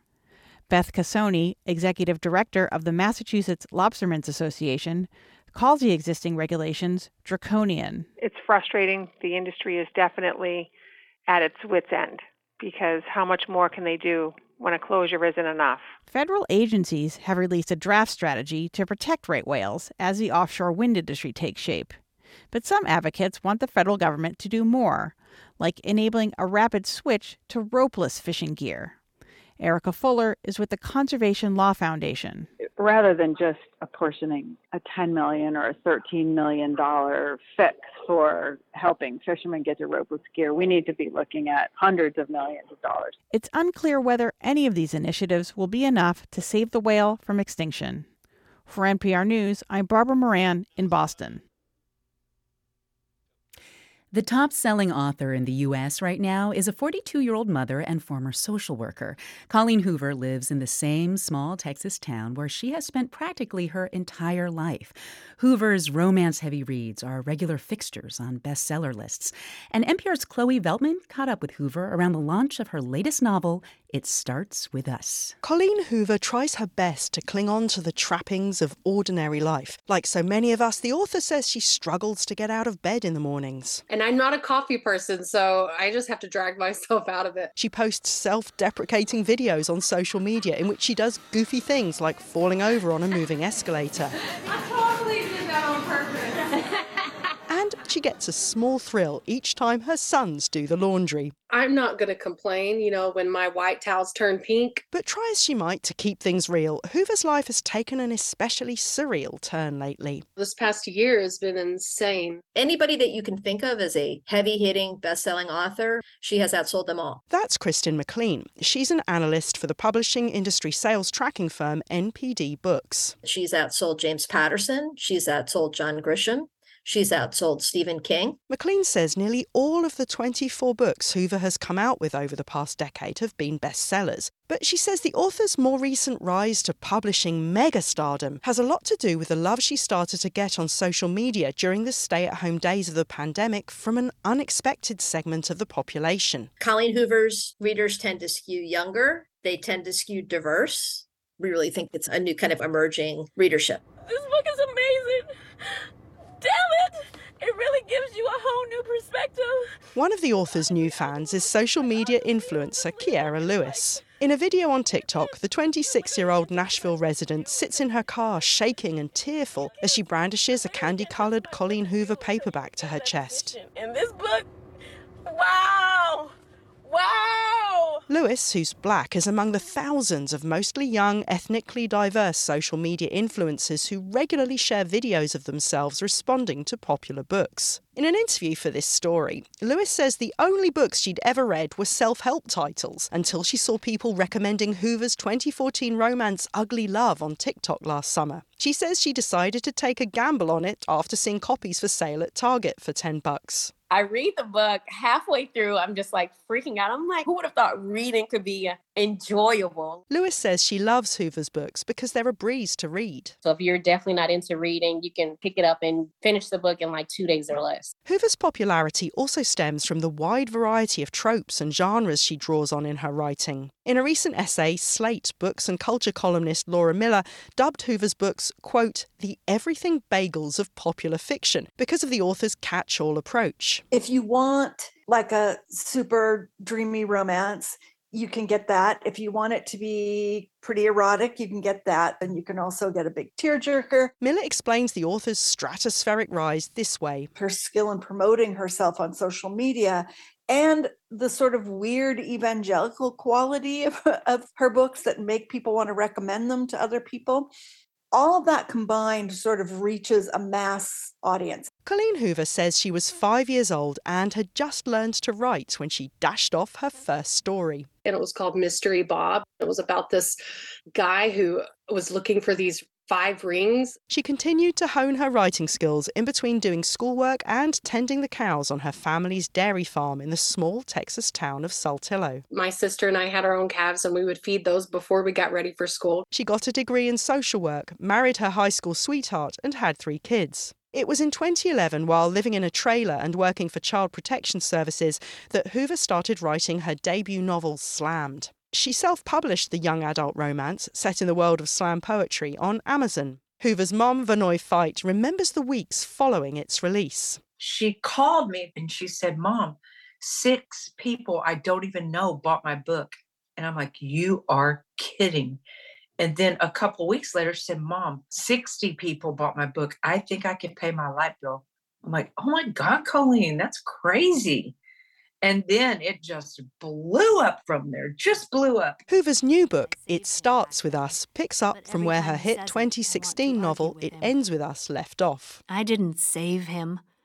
All I did was fall in love with him. The sequel chronicles the fallout of an outspoken florist's marriage to an abusive neurosurgeon and her blossoming romance with a sensitive restaurateur. Even the way he makes such intense eye contact while saying goodbye makes my stomach flip. Hoover says she doesn't much enjoy writing sequels. She says she wrote It Starts With Us in response to lobbying from her fans. I love standalones. That's what I'm drawn to. For years, she's been passionately responsive to her readers. The author has been known to drop in on discussions about her novels on social media. And she says she spends more time autographing books on the average day than writing them. I sign books probably an hour or 2 every day. But the mounting pressure to engage has taken a toll on the author lately. She had to cancel her book tour as a result of health concerns, and she says she's behind on her next deadline. It's gotten to the point where she feels she needs to take a step back from the social media that has largely fueled her success. I just try to stay away from social media as much as I can.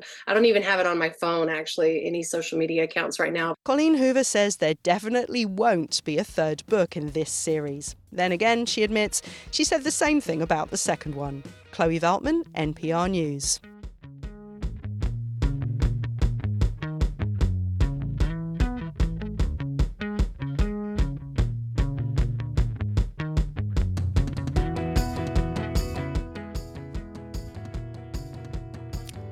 This is NPR News. And this is 90.9 WBUR. Tonight on Marketplace, houses are staying on the market for more than a week longer than last year, according to Zillow and Redfin.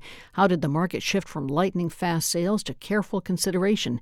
That's coming up. And at 7 o'clock, it's On Point. How Black Americans fought World War II on two fronts, one against fascism abroad, the other against racism at home. In sports, it's Boston versus Chicago tonight on the field and on the court. The Celtics play the Bulls in Chicago at 8:10, and the Patriots will host the Chicago Bears tonight at Gillette Stadium. Kickoff time is 8:15. In the forecast, damp weather should be with us for a couple more days. There's a possibility of more rain and thunderstorms this evening and tonight. Overnight lows dipping to just about 58 degrees. Tomorrow shouldn't bring too much change. Patchy fog, plenty of clouds on the mild side, coming close to 70. It's 5:30. We're funded by you, our listeners, and by Blue Cross Blue Shield of Massachusetts, helping you find a Medix Medicare supplemental plan that works for you. Visit bluecrossma.com/go. The breadth of the theories is just mind-boggling, and they're all committed to the end goal, to explain how Arizona went for Joe Biden. And one thing that we have seen over the last 2 years is that it doesn't matter if you punch out one theory, you pick up another one. I'm Michael Barbaro. That's Today on the Daily from the New York Times. Tonight at 8 on WBUR. Live from NPR News in Culver City, California, I'm Dwayne Brown. Just over 2 weeks to go before Election Tuesday, and President Biden is looking to make the case to voters that a Republican takeover of the House and Senate would lead to setbacks for families. Biden on the road speaking to staff and volunteers at the local Democratic National Committee headquarters in Delaware today, trying to draw a distinct contrast between his administration's plans versus Republicans. It's a choice between two vastly different visions for America, significantly different. Democrats are building a better America for everyone, with an economy that grows from the bottom up and the middle out, where everyone does well. Republicans are doubling down on their MAGA trickle-down economics that benefits the very wealthy, failed the country before, and will fail it again if they would. Biden's remarks come as stubborn inflation continues to weigh heavily on Americans. Republicans are looking to make the November midterm election a referendum on Biden. The teenager who shot 11 people at an Oxford, Michigan high school last year has pleaded guilty on all charges. From member station WDET, Alex McLennan tells us that includes a count of terrorism. For parents like Megan Gregory, the plea hearing was her first time seeing Ethan Crumbley in person since the shooting. Her son, Keegan, survived but was held hostage in a school bathroom. Megan Gregory says while she wants the teenage gunman to serve life without parole, she does hope he gets help behind bars. For instance, medication or mental health, when he didn't have that at home. So I hope that someday he does feel that remorse. I still saw evil. An involuntary manslaughter trial for Crumbley's parents is expected to start in the coming months. The couple is accused of missing major red flags and giving their son the gun used in the shooting. For NPR News, I'm Alex McLennan in Detroit. You're listening to NPR. This is 90.9 WBUR. I'm Lisa Mullins. Construction on the project that would bring Canadian hydropower through Maine and into Massachusetts remains on hold. A judge in Maine has rejected a request by the company New England Clean Energy Connect to allow it to resume construction on a power line pending a lawsuit next spring. At issue is whether it was legal for Maine voters to reject the project after permits had been granted and construction had begun. The project calls for a 145-mile power line from Canada to Maine. There it would connect to the regional power grid. Two groups are suing to get a question on the state's 2024 ballot that would limit individual donations to so-called super PACs. The proposed measure would cap individual donations to those political action committees at $5,000. Last month, Attorney General Maura Healey threw out the language of the proposed ballot question, ruling it would violate free speech rights. The groups Free Speech for the People and Equal Citizens filed lawsuits today with the state Supreme Judicial Court challenging her decision. The Suffolk County District Attorney will not seek a new trial against a man convicted of murder in the 1980s. DA Kevin Hayden's office made the announcement today. Joseph Pope was sentenced to life in prison after his conviction for the 1984 shooting death of Efren de Jesus. Earlier this year, the state Supreme Court ruled that Pope should get a new trial because prosecutors failed to disclose certain evidence at his first trial. And members of the region's Hindu and Indian communities are celebrating Diwali this week. Known as the Festival of Light, celebrations include decorating homes, sharing meals, and exchanging gifts. Vishaila Gade is the president of the Indian Association of Greater Boston. She says the holiday is a chance to focus on personal growth. There are things that they don't always go the way you want, but there are things that can, lighten up your life, and that the festival is to celebrate those things that bring that light in our life. There are dances, plays, and celebrations taking part across Greater Boston through the week. It's 5:34. We're funded by you, our listeners, and by Cambridge School of Culinary Arts in Porter Square, with private cooking events for team building, family reunions, birthday parties, or nights out. CambridgeCulinary.com. Cloudy, damp, relatively mild this evening and overnight. Tonight, temperatures right about where they are now, 58 degrees, fog and more rain. For tomorrow, more of the same. Gray skies, fog, warming to about 68 degrees. And then for Wednesday, ditto. Rain, clouds, warming to about 66. We could finally see the sunshine on Thursday. This is WBUR. Support for NPR comes from this station and from Procter & Gamble, maker of ZzzQuil Pure Z's Gummies. Designed with melatonin for occasional sleeplessness to help people fall asleep naturally. Learn more at zzquill.com. And from Indeed, designed to be an end-to-end hiring solution for businesses of any size to attract, interview, and hire candidates, all from one place. More at indeed.com/NPR. And from the Annie E. Casey Foundation. This is All Things Considered from NPR News. I'm Mary Louise Kelly in Washington. And I'm Elsa Chang in Culver City, California.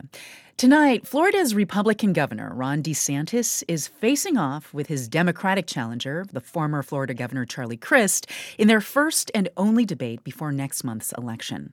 Polling shows DeSantis with an average 10-point advantage, and the outcome of the race might tell us how his leadership has resonated with Florida voters, like his response during the pandemic, pushing against federal guidance on masking and vaccines.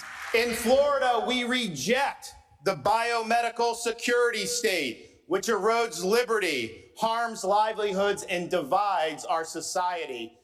Voters might also be thinking about his stances on education, like his push against critical race theory and his support for the bill that restricted how schools teach about LGBTQ topics. What critics call the Don't Say Gay bill is on the Senate floor. Does it say that in the bill? Does it say that in the bill? I'm asking you to tell me what's in the bill, because you are pushing false narratives. It doesn't matter what critics say. Well, it says it bans classroom instruction on sexual identity and gender orientation. For who? For grades pre-K through 3. More recently, voters have watched DeSantis respond to Hurricane Ian and, separately, his controversial decision to fly dozens of migrants from Texas to Massachusetts. But yes, if you have folks that are inclined to think Florida is a good place, our message to them is we are not a sanctuary state, and it's better to be able to go to a sanctuary jurisdiction. And yes, a re-election for DeSantis could have some national political stakes beyond the midterms. We're going to talk about all of that with Emily Mahoney, political editor for the Tampa Bay Times. Welcome. Thanks so much for having me. So it might be worth remembering as we listen to some of those moments that we just mentioned above. Ron DeSantis, he wasn't always seen as someone so aligned with former President Trump. Like, when did that shift happen for DeSantis, would you say? Well, his rise to prominence has been really fascinating to follow. So I covered his campaign in 2018, And back then, you have to remember, he was a somewhat unknown congressman representing the northeast part of Florida. And he was able to win that election in large part because he was endorsed by then President Donald Trump. He won over a much more established Republican in the primary and squeaked out a victory just barely in the general. But then when he took office, there was a sort of a honeymoon period where he championed a lot of bipartisan issues for about the first year of his administration. Teacher pay, raising teacher salaries was a big one, cleaning up Florida's waterways. Some Democrats were expressing surprise that this guy who they expected to be really hard right was really sort of finding compromise. And really all of that changed when the pandemic hit. He really embraced this combative style of rejecting the advice of pretty much the medical establishment and wanted Florida to be out in front early, opening up schools, opening up businesses. He, prohibited local municipalities from enforcing mask mandates, for example. And so that really, I think, accelerated his rise to national prominence. And he's really found this rhythm of being on the national stage and positioning himself as a foil to President Biden and what he calls the radical left sort of on a daily basis. I want to pivot to a moment to his challenger. This is former Governor Charlie Crist. And just to remind people, Crist was a Republican himself when he was governor more than a decade ago, but switched his party affiliation back in 2012. It is worth noting that even with more voters registered as Republican in Florida compared to years past, there are still a number of unaffiliated voters in the state. What do you think might sway them to Crist? Yeah, well, that's always the big question in Florida. We have so many independent voters here. And I think that if you asked that question of Crist, he would say probably abortion. He has been hammering his abortion messaging constantly in the last few weeks and has been warning voters that if DeSantis is reelected, that he will pass an even more stringent ban on abortion than what exists currently, which is a 15-week ban with no exceptions. And so I think that that's where he is hedging his bets. And I would say that the Republicans believe that it is the issue of the economy. That has sort of been their closing argument in the state of Florida. And I think, the results will sort of start to tell us which issue is resonating more. I also want to talk a little bit about the effect Hurricane Ian might have on this race. Like earlier this month, we had reporting on how Florida has had to scramble to get polling places ready after Hurricane Ian. How is that recovery and response impacting the race politically, you think? It impacted the race in a really big way, I would say. Charlie Crist has had an uphill battle from the start because of his huge disadvantage with fundraising, for example. But he was starting to pick up some momentum before the hurricane hit. He had some planned fundraisers, and all of that was scrapped because of the hurricane. Instead of that, what we saw was DeSantis on television standing next to Biden. And, all that does is really position DeSantis as looking gubernatorial, as solving an issue in a bipartisan way, which is popular with voters, and really sort of marginalize any conversation about Crist for a few weeks. So, one Democratic pollster said it was sort of the final nail in the coffin for Charlie Crist. Huh. Well, of course, winning a second term as governor for DeSantis could help put him in a better position to possibly run for president in 2024. Can you just remind us, what signals has DeSantis given recently suggesting he really does plan to run for the White House? Well, if you ask him about it publicly, he'll always downplay it and say that, everyone is obsessed with 2024, but I'm just focused on winning 2022. But he has continued to hold fundraisers around the state. He's campaigned for other Republican candidates. So he's kind of lending his star power in a way that is sort of Trumpian. And so I think that that's really undeniable in terms of fueling the 2024 buzz. So what do you think? Has DeSantis' first term as governor put him on a clear path to run for president? Or do you think he may have alienated too many voters nationally to make a realistic run for the White House? I think that his first term has definitely positioned him to run for a 2024 Republican primary. Like we talked about, he has this combative political style that's popular with Republicans and really has positioned himself as a national figure among Republicans. Now, whether that translates to a general presidential win, it's very hard to say, obviously. It's a lot of sort of hypotheticals built into that. But, the sort of elephant in the room here, no pun intended, is Donald Trump as well, which, if he were to run against DeSantis in a hypothetical 2024 race, that obviously complicates things for Governor DeSantis, considering he owes much of his political rise to Trump. That is Emily Mahoney, political editor with the Tampa Bay Times. Thank you so much. Thank you. Inflation is stubbornly high, economic growth is stalling, and these are not just American issues. In a world where what happens in Ukraine or China affects prices everywhere, economic downturns can be contagious. Today on our daily news podcast, Consider This, the economic outlook from Western Europe and South Asia. Search for Consider This.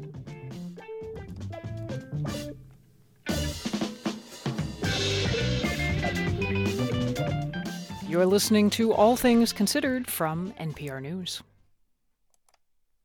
Harvey Weinstein and his attorneys were in a Los Angeles courtroom today for the opening statements of his new sexual assault trial.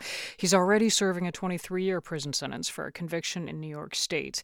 In the California trial, he faces up to 140 years. NPR's Mandalit Del Barco is outside the courthouse. I want to warn people we will be talking about details of sexual assault. Hey there, Mandalit. Hey, Mary Louise. Okay, so opening statements today. Give us a readout on what each side said. Okay, so, LA's deputy district attorney told jurors they'll be hearing from 8 women who say they were assaulted by Harvey Weinstein. 4 are from Los Angeles, 4 are from outside the area, and each of them came forward independently. The prosecutor started off with some rather graphic quotes from them describing things they say Weinstein did to them or made them do between 2004 and 2013. He quoted one of the alleged victims saying, "I'm shaking and I'm kind of being dragged to the bedroom." And others said, "Please stop, I don't want this. What are you doing?" And another said, "I was trying to convince him that it's not going to happen. I was like, please, I have kids." And those were just the quotes that you can say on the radio, but others were even more graphic. The prosecutor talked about how frightened the women had been of Harvey Weinstein's stature. They described him as an intimidating and powerful man in Hollywood, a king, and a sexual predator. Here's another quote. "He's big, he's broad, he's overweight, he's domineering." I want to focus on these women, the 8 women you said the jury is going to hear from. Can you tell us more about who they are? Sure. Well, some of them are fashion models, actresses, a licensed massage therapist, and there's also Jennifer Siebel Newsom, an actress and documentary filmmaker. She is married to California Governor Gavin Newsom. Prosecutors say that she met with him, with Weinstein in 2005 when she was making her way in Hollywood, meeting for what she thought was a business meeting, during which time his aides apparently or reportedly left them alone, and he then sexually assaulted her after he allegedly referred to A-list actresses whose careers he supposedly made. The prosecutor said this was a pattern for Weinstein, meeting aspiring actresses and other women at award ceremonies and film festivals and industry parties, luring them into bathrooms or hotel rooms isolated for his assaults. The deputy DA said these women are able to describe Weinstein's private parts and how they were scarred from surgery. The prosecutor also played a recording in which one of the alleged victims secretly got Weinstein to talk about some of what he had done. And some of these women didn't come forward with the allegations until the New Yorker and the New York Times broke the news and the Me Too movement began. Oh, of course. Harvey Weinstein, I said he was there. How did he look? Well, he was wheeled into the courtroom in a wheelchair. He was not in prison gear, but in a dark suit and tie.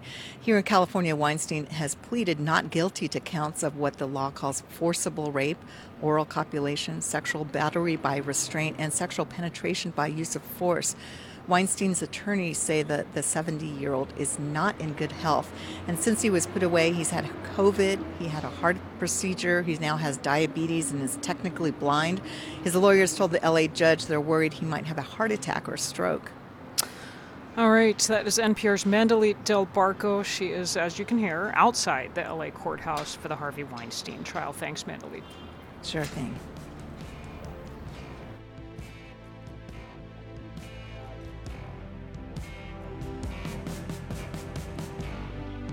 This is All Things Considered from NPR News. This is 90.9 WBUR. Coming up next, part 2 of our conversation with 2 country music artists, Tanya Tucker and Brandi Carlile. That's just ahead. We're funded by you, our listeners, and by Bass, Berry & Sims Healthcare Law Practice, advising academic medical centers and healthcare providers on complex legal matters nationwide. More at bassberry.com. With so much at stake in this year's midterm elections, you don't want to fall behind. WBUR and NPR will keep you informed every step of the way. Keep listening for midterm updates that you need. This is 90.9 WBUR. Forecast more rain off and on, some thunderstorms again tonight, cloudy, and temperatures right about where they are now, 58 degrees on the mild side. Tomorrow, clouds once again. Temperatures should warm to about 68 degrees. And then for Wednesday, same thing. Rain clouds warming to about 66. Could finally see the sunshine on Thursday. In sports, the Celtics versus Chicago Bulls in Chicago tonight, 8:10 start time. Pacers will play at Gillette Stadium tonight against the Chicago Bears. Game time is 8:15. This is WBUR, 58 degrees now at 5:49. WBUR supporters include Welland Montessori School, a Boston Parents family favorite. Toddler to grade 8. Inspire, challenge, empower. Open house November 6th. Register at welland.org. More than 1 million Black Americans fought for the United States in World War II, a call to arms that posed a painful question. Should I sacrifice my life to live half American? Is the America I know worth defending? I'm Kimberly Atkins Dorr, World War II from a Black perspective. That's On Point tonight at 7 on 90.9 WBUR, Boston's NPR news station.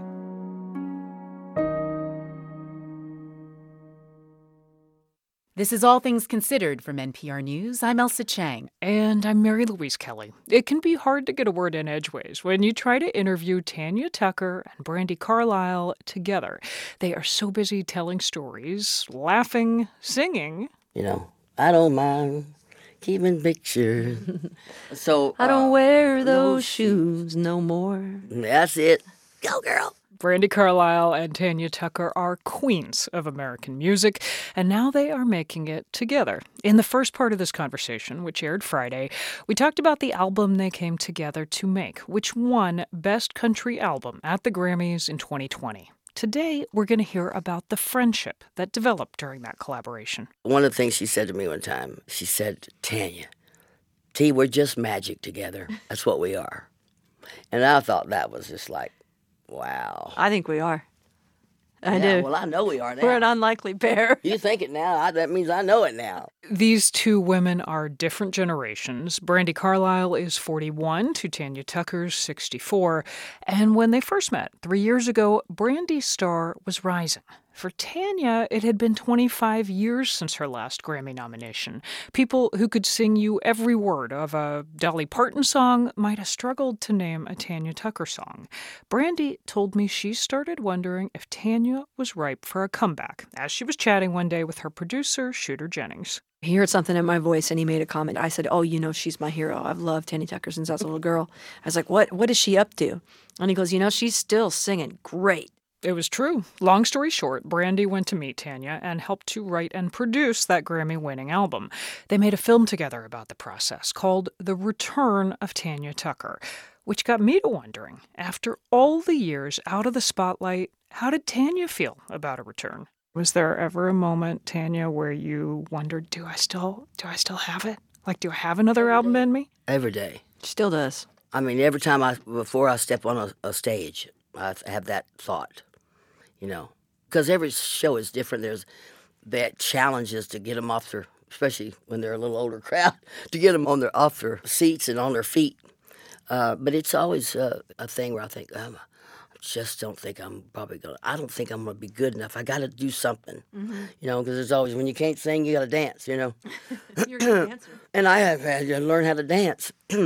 But I said, you know, so Cowboy asked me if I wanted to dance. I said, I'll dance with you if I can lead. Here's a taste of what these two are cooking up together. This is Tanya, her new single, just dropped, co-written with Brandi. It's called Ready as I'll Never Be. And watching doves fly sooner than me. I guess I'm ready ready as I'll never be. That voice. You don't sing like that unless you have seen some stuff on this earth. And listening, I wanted to put the same question to Brandi Carlile that you already heard me ask Tanya. Did Brandi ever ask whether her friend wanted another round of fame and all the pressure that comes with it? I checked in regularly with myself, with her, about whether she shared our desire for her to regain this recognition, or whether or not I was bordering on exploitive. There were days that she'd wake up and she wouldn't come out of her bus, and I'd go, I need to check in. I need to make sure this is right and that this isn't me forcing a desire that I have for this person, you know? Oh, yeah. I understand that. But when we were recording, is that what you're talking about? Yeah. But when the lights go down, when your shoulders go back and you become Tanya Tucker, it becomes so clear to me that fundamentally that is what you love. That's who you are. Yeah, and Willie, I think, said it best. The only time I'm free and nobody can tell me what to do or say I like that outfit or I don't like that or give their opinion is when I'm on stage. So maybe that's a little bit about what I do. I feel that way, too. Yeah. I feel really safe up on stage. I feel like that's where I'm the most understood. Yeah. Exactly. Whereas what makes Brandi Carlile nervous, well, that would be having Tanya Tucker come visit. I was worried that my house wouldn't be like fancy enough for her, you know, because she's a contradiction. She's a contradiction. Like on one hand, she like rides rodeo and she's totally rugged, cutting horses. Sorry, but on the other hand, like she's freaking fancy. She's country music royalty, you know. So I was like, I don't know if my house is fancy enough for Tanya Tucker, but she'll understand. Like I've lived in this log cabin my whole adult life, and she'll love it because I love it, you know. So I'm waiting for her to come out, and she's calling me for directions, which is down a long, long dirt road, and she's on the phone. From the airport. I'm coming from the airport. Yeah, with an Uber driver, and she goes, "Oh, baby." He's stuck. I gotta call you back. I'm gonna get us out of this. She gets on the phone with me, kicks the Uber driver out of the seat, gets in the truck, pulls his vehicle out of the mud, and then drives the rest of the way to my house with mud all over her tracksuit, and shows up. And I was like, "Yeah, I think I'm fancy enough for Tanya Tucker." Yeah, but I loved her house, and she makes the best Wavell's rancheros I've ever had. Oh yeah, I made that for you. That was with awesome. The shrimp and stuff like that. I don't know what it was, just awesome. I'd wake up in the morning, she'd be standing there in her boxers cooking bacon with a fork. Yeah, those little muffins you made, those are so great. See what I mean about how it's hard to get a word in edgeways? But I was curious about one more thing. Talk to me, both of you, about timing. It's everything. Tanya Tucker dropped her first country hit when she was 13 years old. 13. Brandi Carlile didn't make it big, like really big, until her late 30s. And I had read a recent interview where she attributed her success in part to the fact that it came when it did. Because, you know, you only have so many shots anymore. And if you're not ready for that, like musically ready, emotionally ready, physically ready, and just mentally ready to like seize that moment and go, this is my shot, I'm going to do this. I don't think you can do that in your 20s on purpose. But you know, when it comes to like making it as a term, people like me, and I'm really interested in what you think about this too. When's that going to happen? Yeah. I don't know when that happens. Well, quite the opposite for me. I always felt like I had made it, even when I won a karaoke contest. So I recognize they're all different levels of success. You know, it all comes from inside. Making it, that changes. Your idea about it, I think, changes as you go along. What do you think? Well, I agree with you. Yeah. But I think, so the next person that says I'm an icon or a legend or the superstar, I'm going to punch them out. You don't like it? Oh, no, because I'm looking, I'm trying to pack it. Where's my, if they could only see me now. Yeah. You know, they wouldn't call me such an icon or anything. When you're washing your hair in a gas station sink. Exactly. Yeah. No, because we still all do that. But winning a couple of Grammys in your 60s, that must feel like, hey, I made it. Yeah. Well, I got so comfortable with losing that, I was happy with that. No pressure, but winning. It's like, okay, now we got to get, the next one's got to be better, Yeah. It's just constant. Next one is better. Better. How far can you go? But I got a long way to go, let me tell you. Tanya Tucker and Brandi Carlile, singers, songwriters, friends. Their movie, The Return of Tanya Tucker, is in theaters now. Thank you so much. It was a real pleasure. Thanks for having us. What a kick. This is NPR News. Support for NPR comes from this station and from Fisher Investments. As a fiduciary, Fisher Investments is obligated to act in their client's best interest. Learn more at fisherinvestments.com. Investments in securities involve the risk of loss. And from Procter & Gamble, maker of Align Probiotic, a daily supplement to support digestive health, containing a probiotic strain developed by gastroenterologists with 20 years of research. More at alignprobiotics.com. And from Avast, a global cybersecurity company with more than 435 million users. Avast is dedicated to helping people take control of their safety and privacy online. Learn more at avast.com. This is 90.9 WBUR, 59 degrees now in the Boston area, staying overcast, damp, and relatively mild this evening and tonight. Overnight lows about 58 with more rain, and tomorrow should bring more of the same, gray skies and fog, warming to about 68 though tomorrow. For Wednesday, look for rain clouds once again. This is WBUR. WBUR supporters include the trustees, caring for more than 120 special places across Massachusetts. More about how you can help at thetrustees.org/YOU. And Cityside Subaru on Route 60 in Belmont, where the all-new 2023 Subaru vehicles are arriving. Love is out there. CitysideSubaru.com. I'm healthcare reporter Martha Biebinger, and this is 90.9 WBUR FM Boston, 92.7 WBUA Tisbury, and 89.1 WBUH Brewster. Listen anytime with our app or at WBUR.org. WBUR, Boston's NPR news station. Another new name to get used to at the helm of British politics. Rishi Sunak will become the UK's new Prime Minister. It's third in 2 months. He won the race to be the leader of the Conservative Party today. Sunak will become the first British Asian Prime Minister, and at 42 years old, one of the youngest in history. This is All Things Considered. I'm Lisa Mullins. Also ahead, Wisconsin's Democratic Senate candidate Mandela Barnes says big corporations are using inflation as a smokescreen to jack up prices on consumers. Think about the people who are charging the most. These are also the people who are having record years, record profit years. Working class people are paying for that. Barnes is trying to unseat Republican Ron Johnson. And the legacy of a man who co-founded the Red Bull brand and created a sports, media, and real estate empire around it. That's coming up. It's 6:01.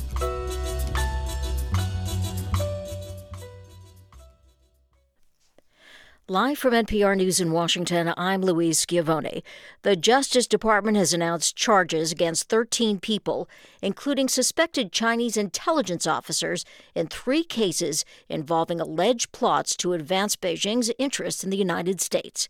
NPR's Ryan Lucas reports. The 3 cases were filed in federal courts in New York and New Jersey. And one of them, 2 suspected Chinese spies, are charged with trying to obstruct a federal investigation into a China-based global telecom company.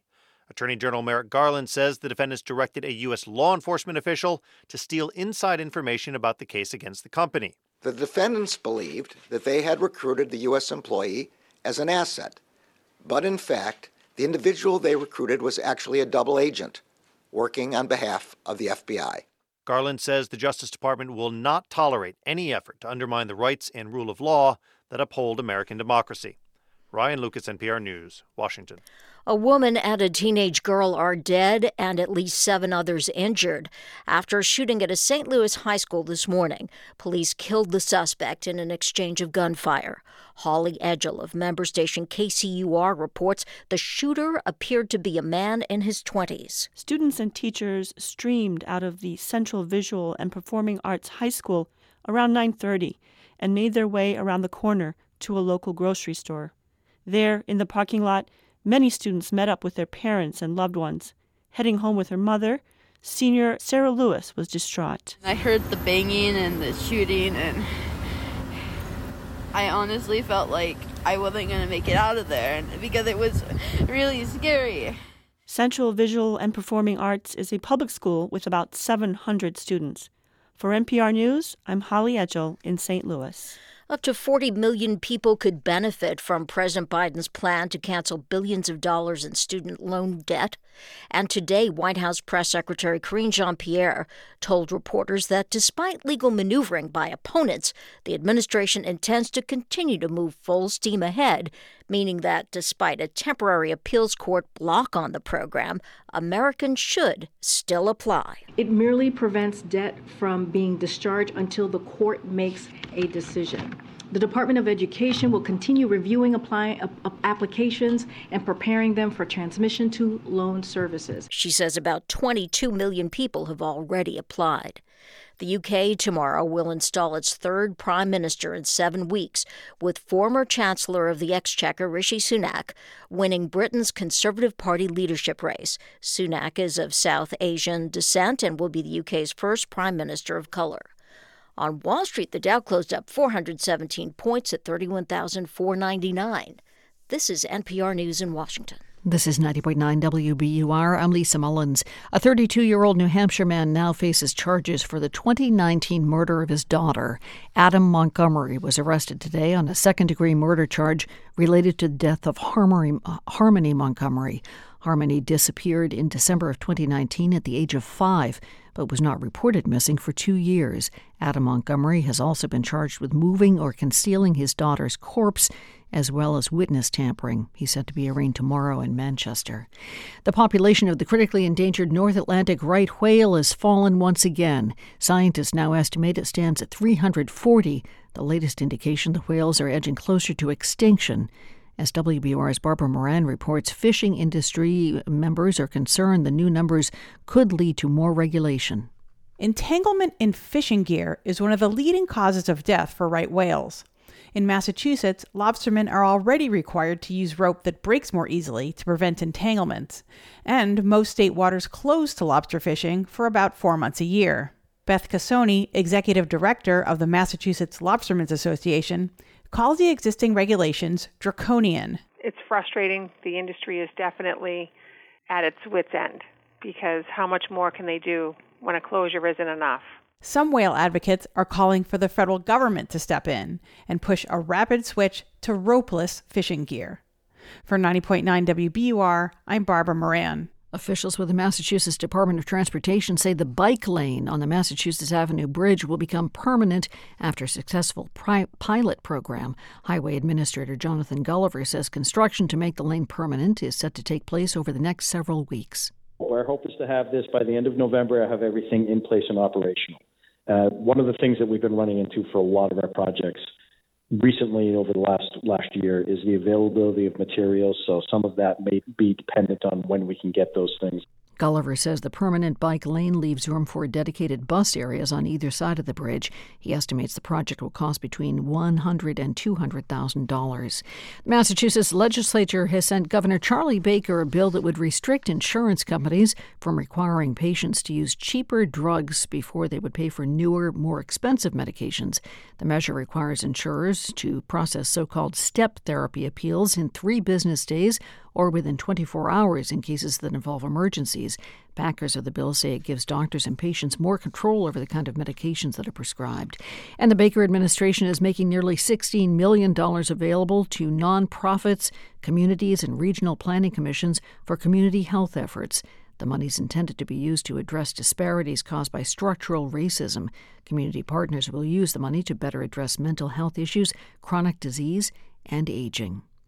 In the forecast, overcast, damp, relatively mild this evening and overnight. Tonight, temperatures right about where they are now, 59 degrees.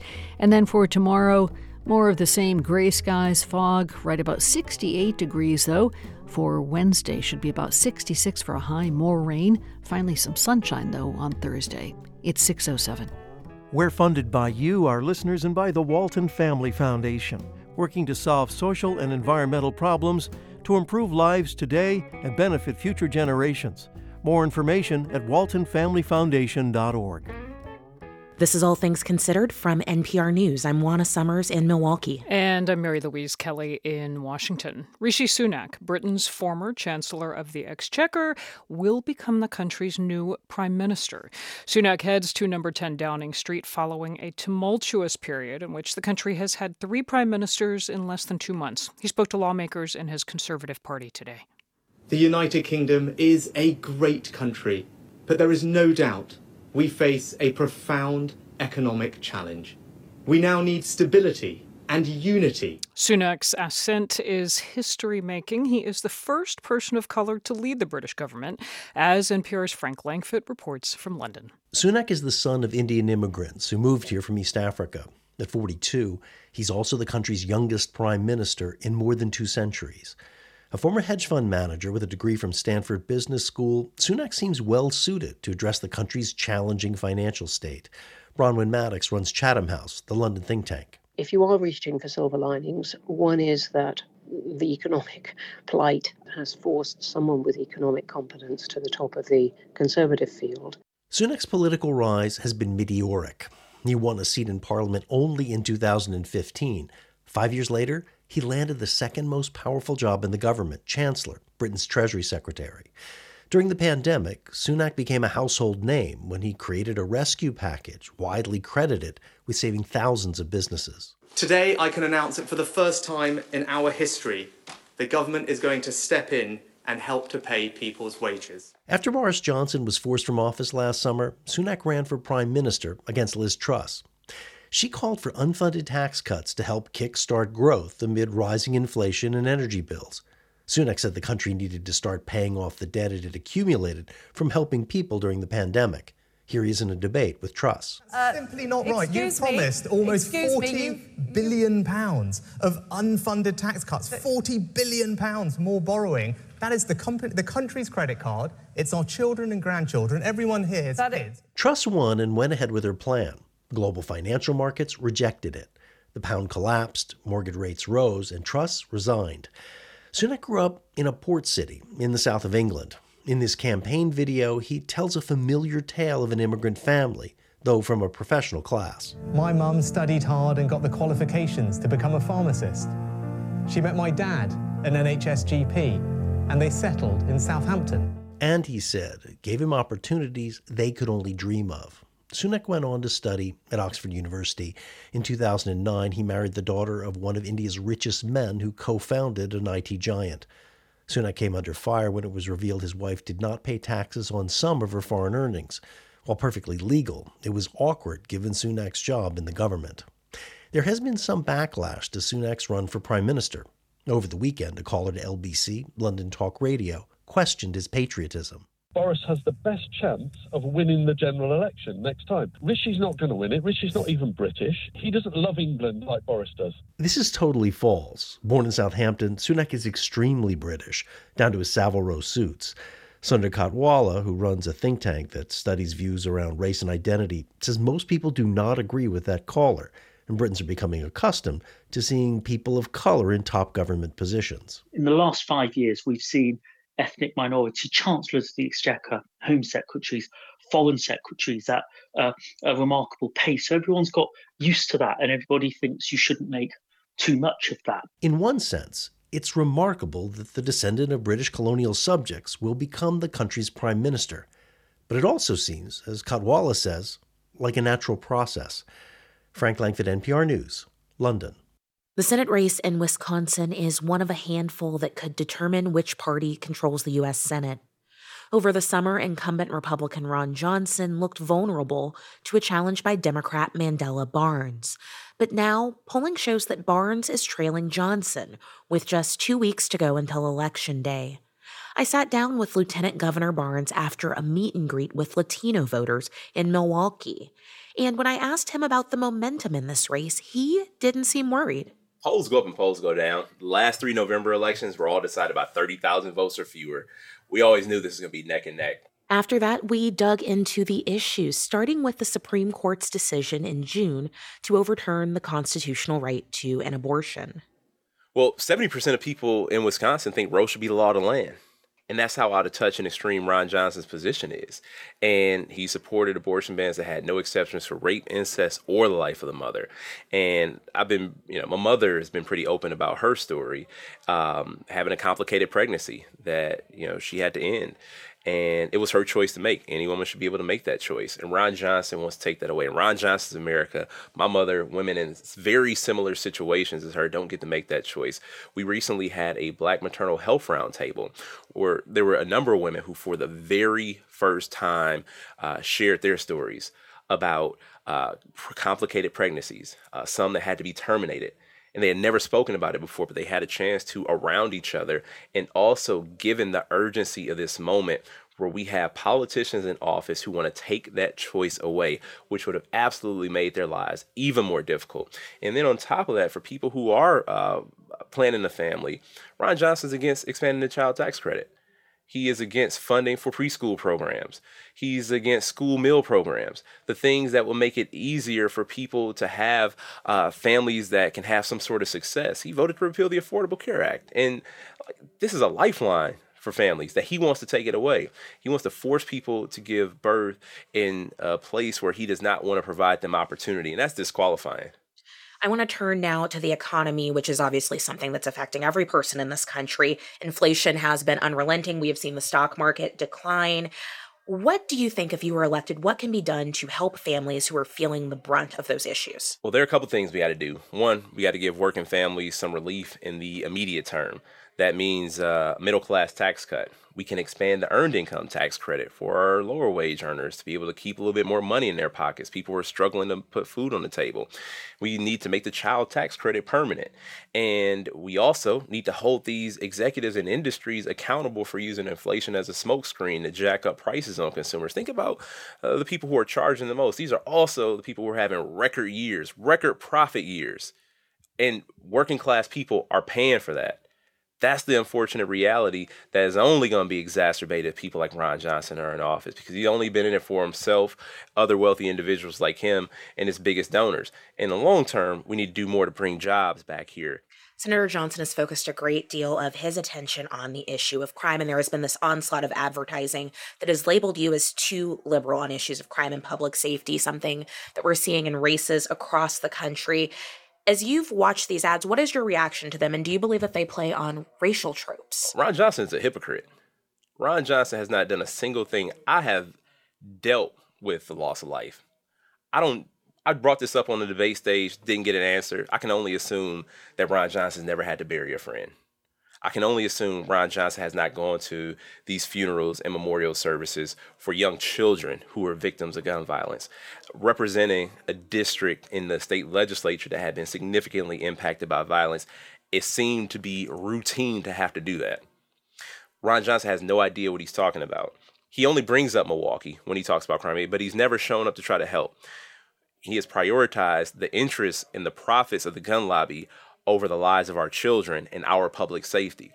He talk all he wants to about law and order and about law enforcement. He was nowhere to be found on January 6th when 140 Capitol police officers were injured.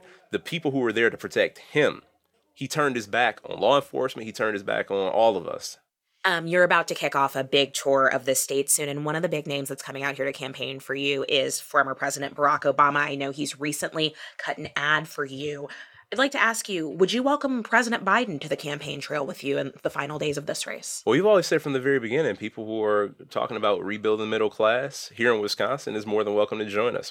And, when I heard Barack Obama's DNC speech in 2004, that's what inspired me to get engaged.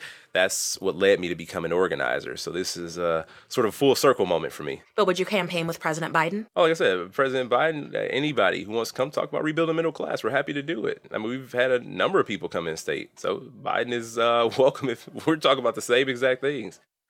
All right, Lieutenant Governor Mandela Barnes, thank you so much for talking with us today. Of course, thank you so much. Thanks for having me. And just as a note for listeners, we did reach out to Senator Ron Johnson's campaign for an interview, and they did not make him available. A skinny blue and silver can of Red Bull is a go-to for both amped-up athletes and all-night partiers. Red Bull's owner and co-founder Dietrich Mateschitz died over the weekend. He was 78. And as NPR's Andrew Limbong reports, his brand went far beyond energy drinks. 10 years ago, base jumper Felix Baumgartner stood 24 miles above the Earth's surface. Decked out in a white suit, he looked down at the ground and told the control room, "I'm going home now." And then he jumped. That day, he became the first man to break the sound barrier during freefall. Millions watched, and when he opened his parachute above New Mexico, it was the Red Bull logo that everyone saw bringing him home. Red Bull started when Austrian businessman Dietrich Mateschitz was traveling in Thailand in the 80s.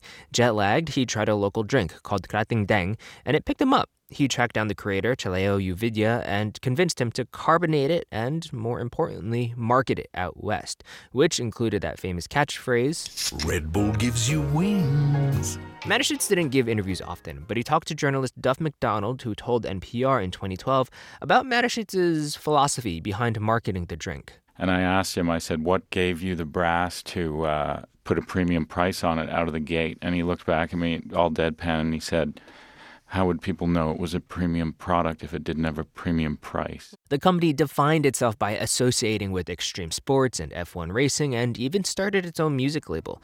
The marketing plan worked. According to the company, a total of 9.8 billion cans of Red Bull were sold worldwide in 2021. Andrew Limbong, NPR News.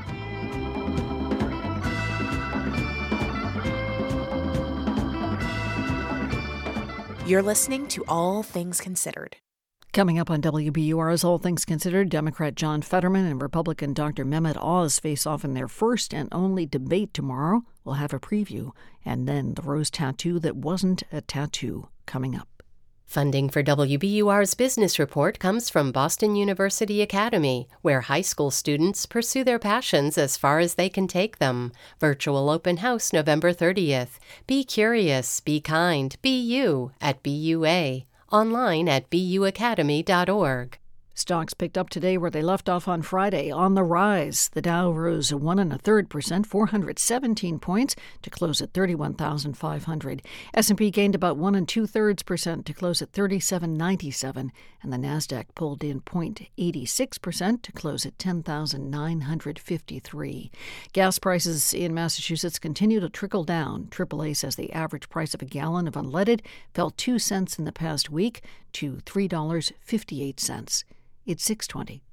I'm Mary Louise Kelly. On All Things Considered, I try to drive hard questions. Well, your old car can drive our whole program. Consider donating it. And thanks. Just go to WBUR.org. Coming to City Space this Wednesday, October 26th, Here and Now co-host Robin Young interviews former Nickelodeon star Jeanette McCurdy to talk about her new memoir, I'm Glad My Mom Died. Tickets at WBUR.org/events. It's All Things Considered from NPR News. I'm Mary Louise Kelly. And I'm Elsa Chang. The contest for Pennsylvania's open seat in the U.S. Senate is among the closest and most closely watched in the country. It features two very high-profile candidates, Republican Mehmet Oz, better known as the celebrity TV doctor, and Democratic Lieutenant Governor John Fetterman, who suffered a stroke back in May and only recently resumed a full campaign schedule. Tomorrow, they will hold their only debate. NPR's Don Gagne reports. John Fetterman's task as the campaign enters its final weeks is twofold. He must convince voters to support him to help Democrats hang on to their razor-thin majority in the Senate. On top of that, he needs to demonstrate that his recovery from a stroke 5 months ago is on track and that he's up to the job he's running for. You'll find him doing both on the campaign trail. Johnstown! This is unbelievable. On a Friday night, He still wears his trademark black hoodie and baggy shorts, and do I need to remind you that he's 6'8", shaved head, arms full of tattoos. Fetterman, who is currently Pennsylvania's lieutenant governor and a former small-town mayor, is much thinner than he was pre-stroke, and you can tell he's more careful, less gregarious. He talks about what he calls the elephant in the room. The only lingering issues, if you want to call that, is sometimes I miss words. Sometimes I might. It's a true. And sometimes I might mush words together that really doesn't exist, you know? But mostly he does seem like any candidate giving a basic stump speech. This one lasted more than 20 minutes. Molly Levernight, a hospitality worker who's here with her mom, was watching Fetterman closely as he spoke. Yeah, I mean, I don't need him swinging off the rafters. I think he was fine. I think he was honest. He says, I get words confused. I think he was honest and says, I might miss something here and there, but I have no problem with that. Just days ago, Fetterman's doctor released a statement saying he's recovering well and has no work restrictions. He describes Fetterman as exhibiting, quote, symptoms of an auditory processing disorder. So as he recovers, Fetterman uses a computer screen that shows him subtitles during interviews to help with what can seem like difficulty hearing. He'll use that same technology during the debate. Both candidates are spending heavily on TV. Oz, who's been endorsed by Donald Trump and who ran as a conservative in the primaries, now portrays himself as a moderate as he attacks Fetterman on crime and inflation. John Fetterman would raise everyone's taxes, making inflation that much worse. We need more balance and less extremism in Washington. I'm not a politician. I'm a heart surgeon.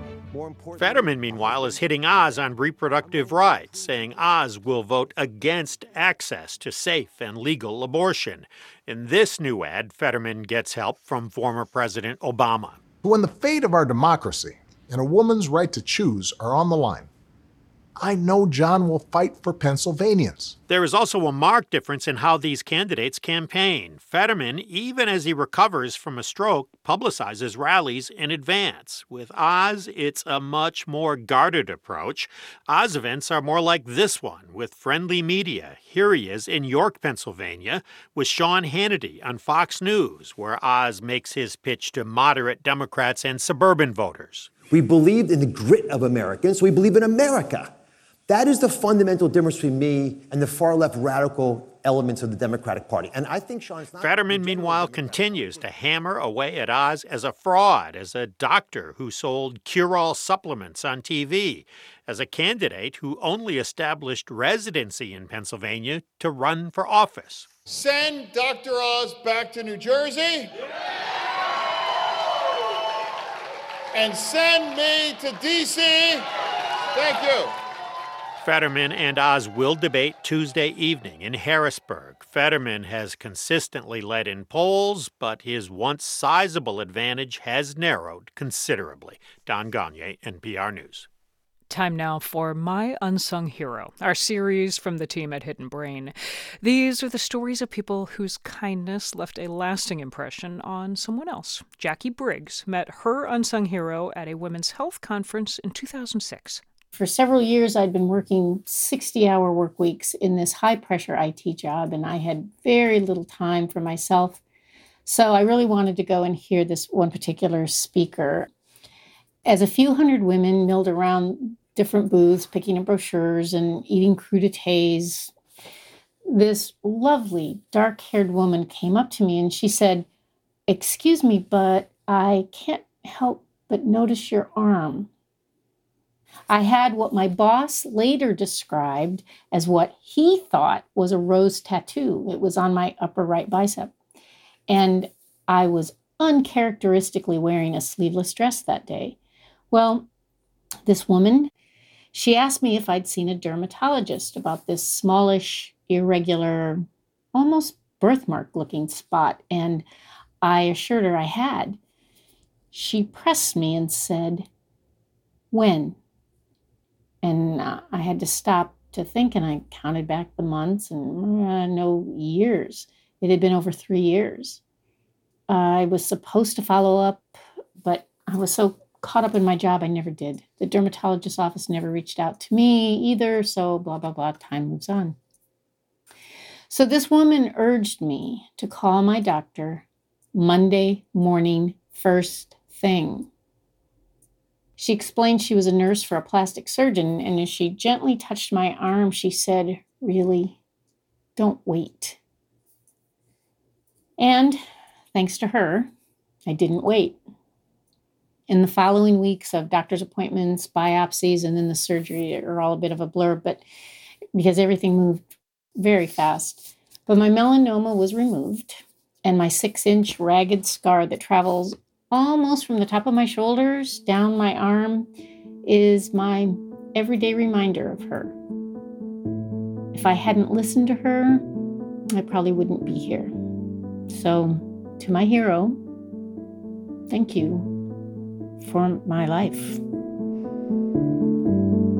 Jackie Briggs of Portland, Oregon. Jackie says that about 2 years after that conference and her melanoma surgery, she quit that 60-hour-a-week IT job. She's happily retired, tries to hike about 20 miles a week, and she just finished writing her first novel. You can find more stories from My Unsung Hero wherever you get podcasts.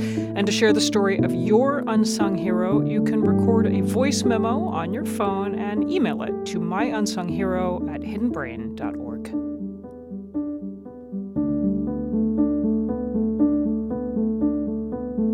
Support for Unsung Hero comes from Indeed, designed to be an end-to-end hiring solution to help businesses attract, interview, and hire candidates, all from one place. Learn more at Indeed.com/NPR.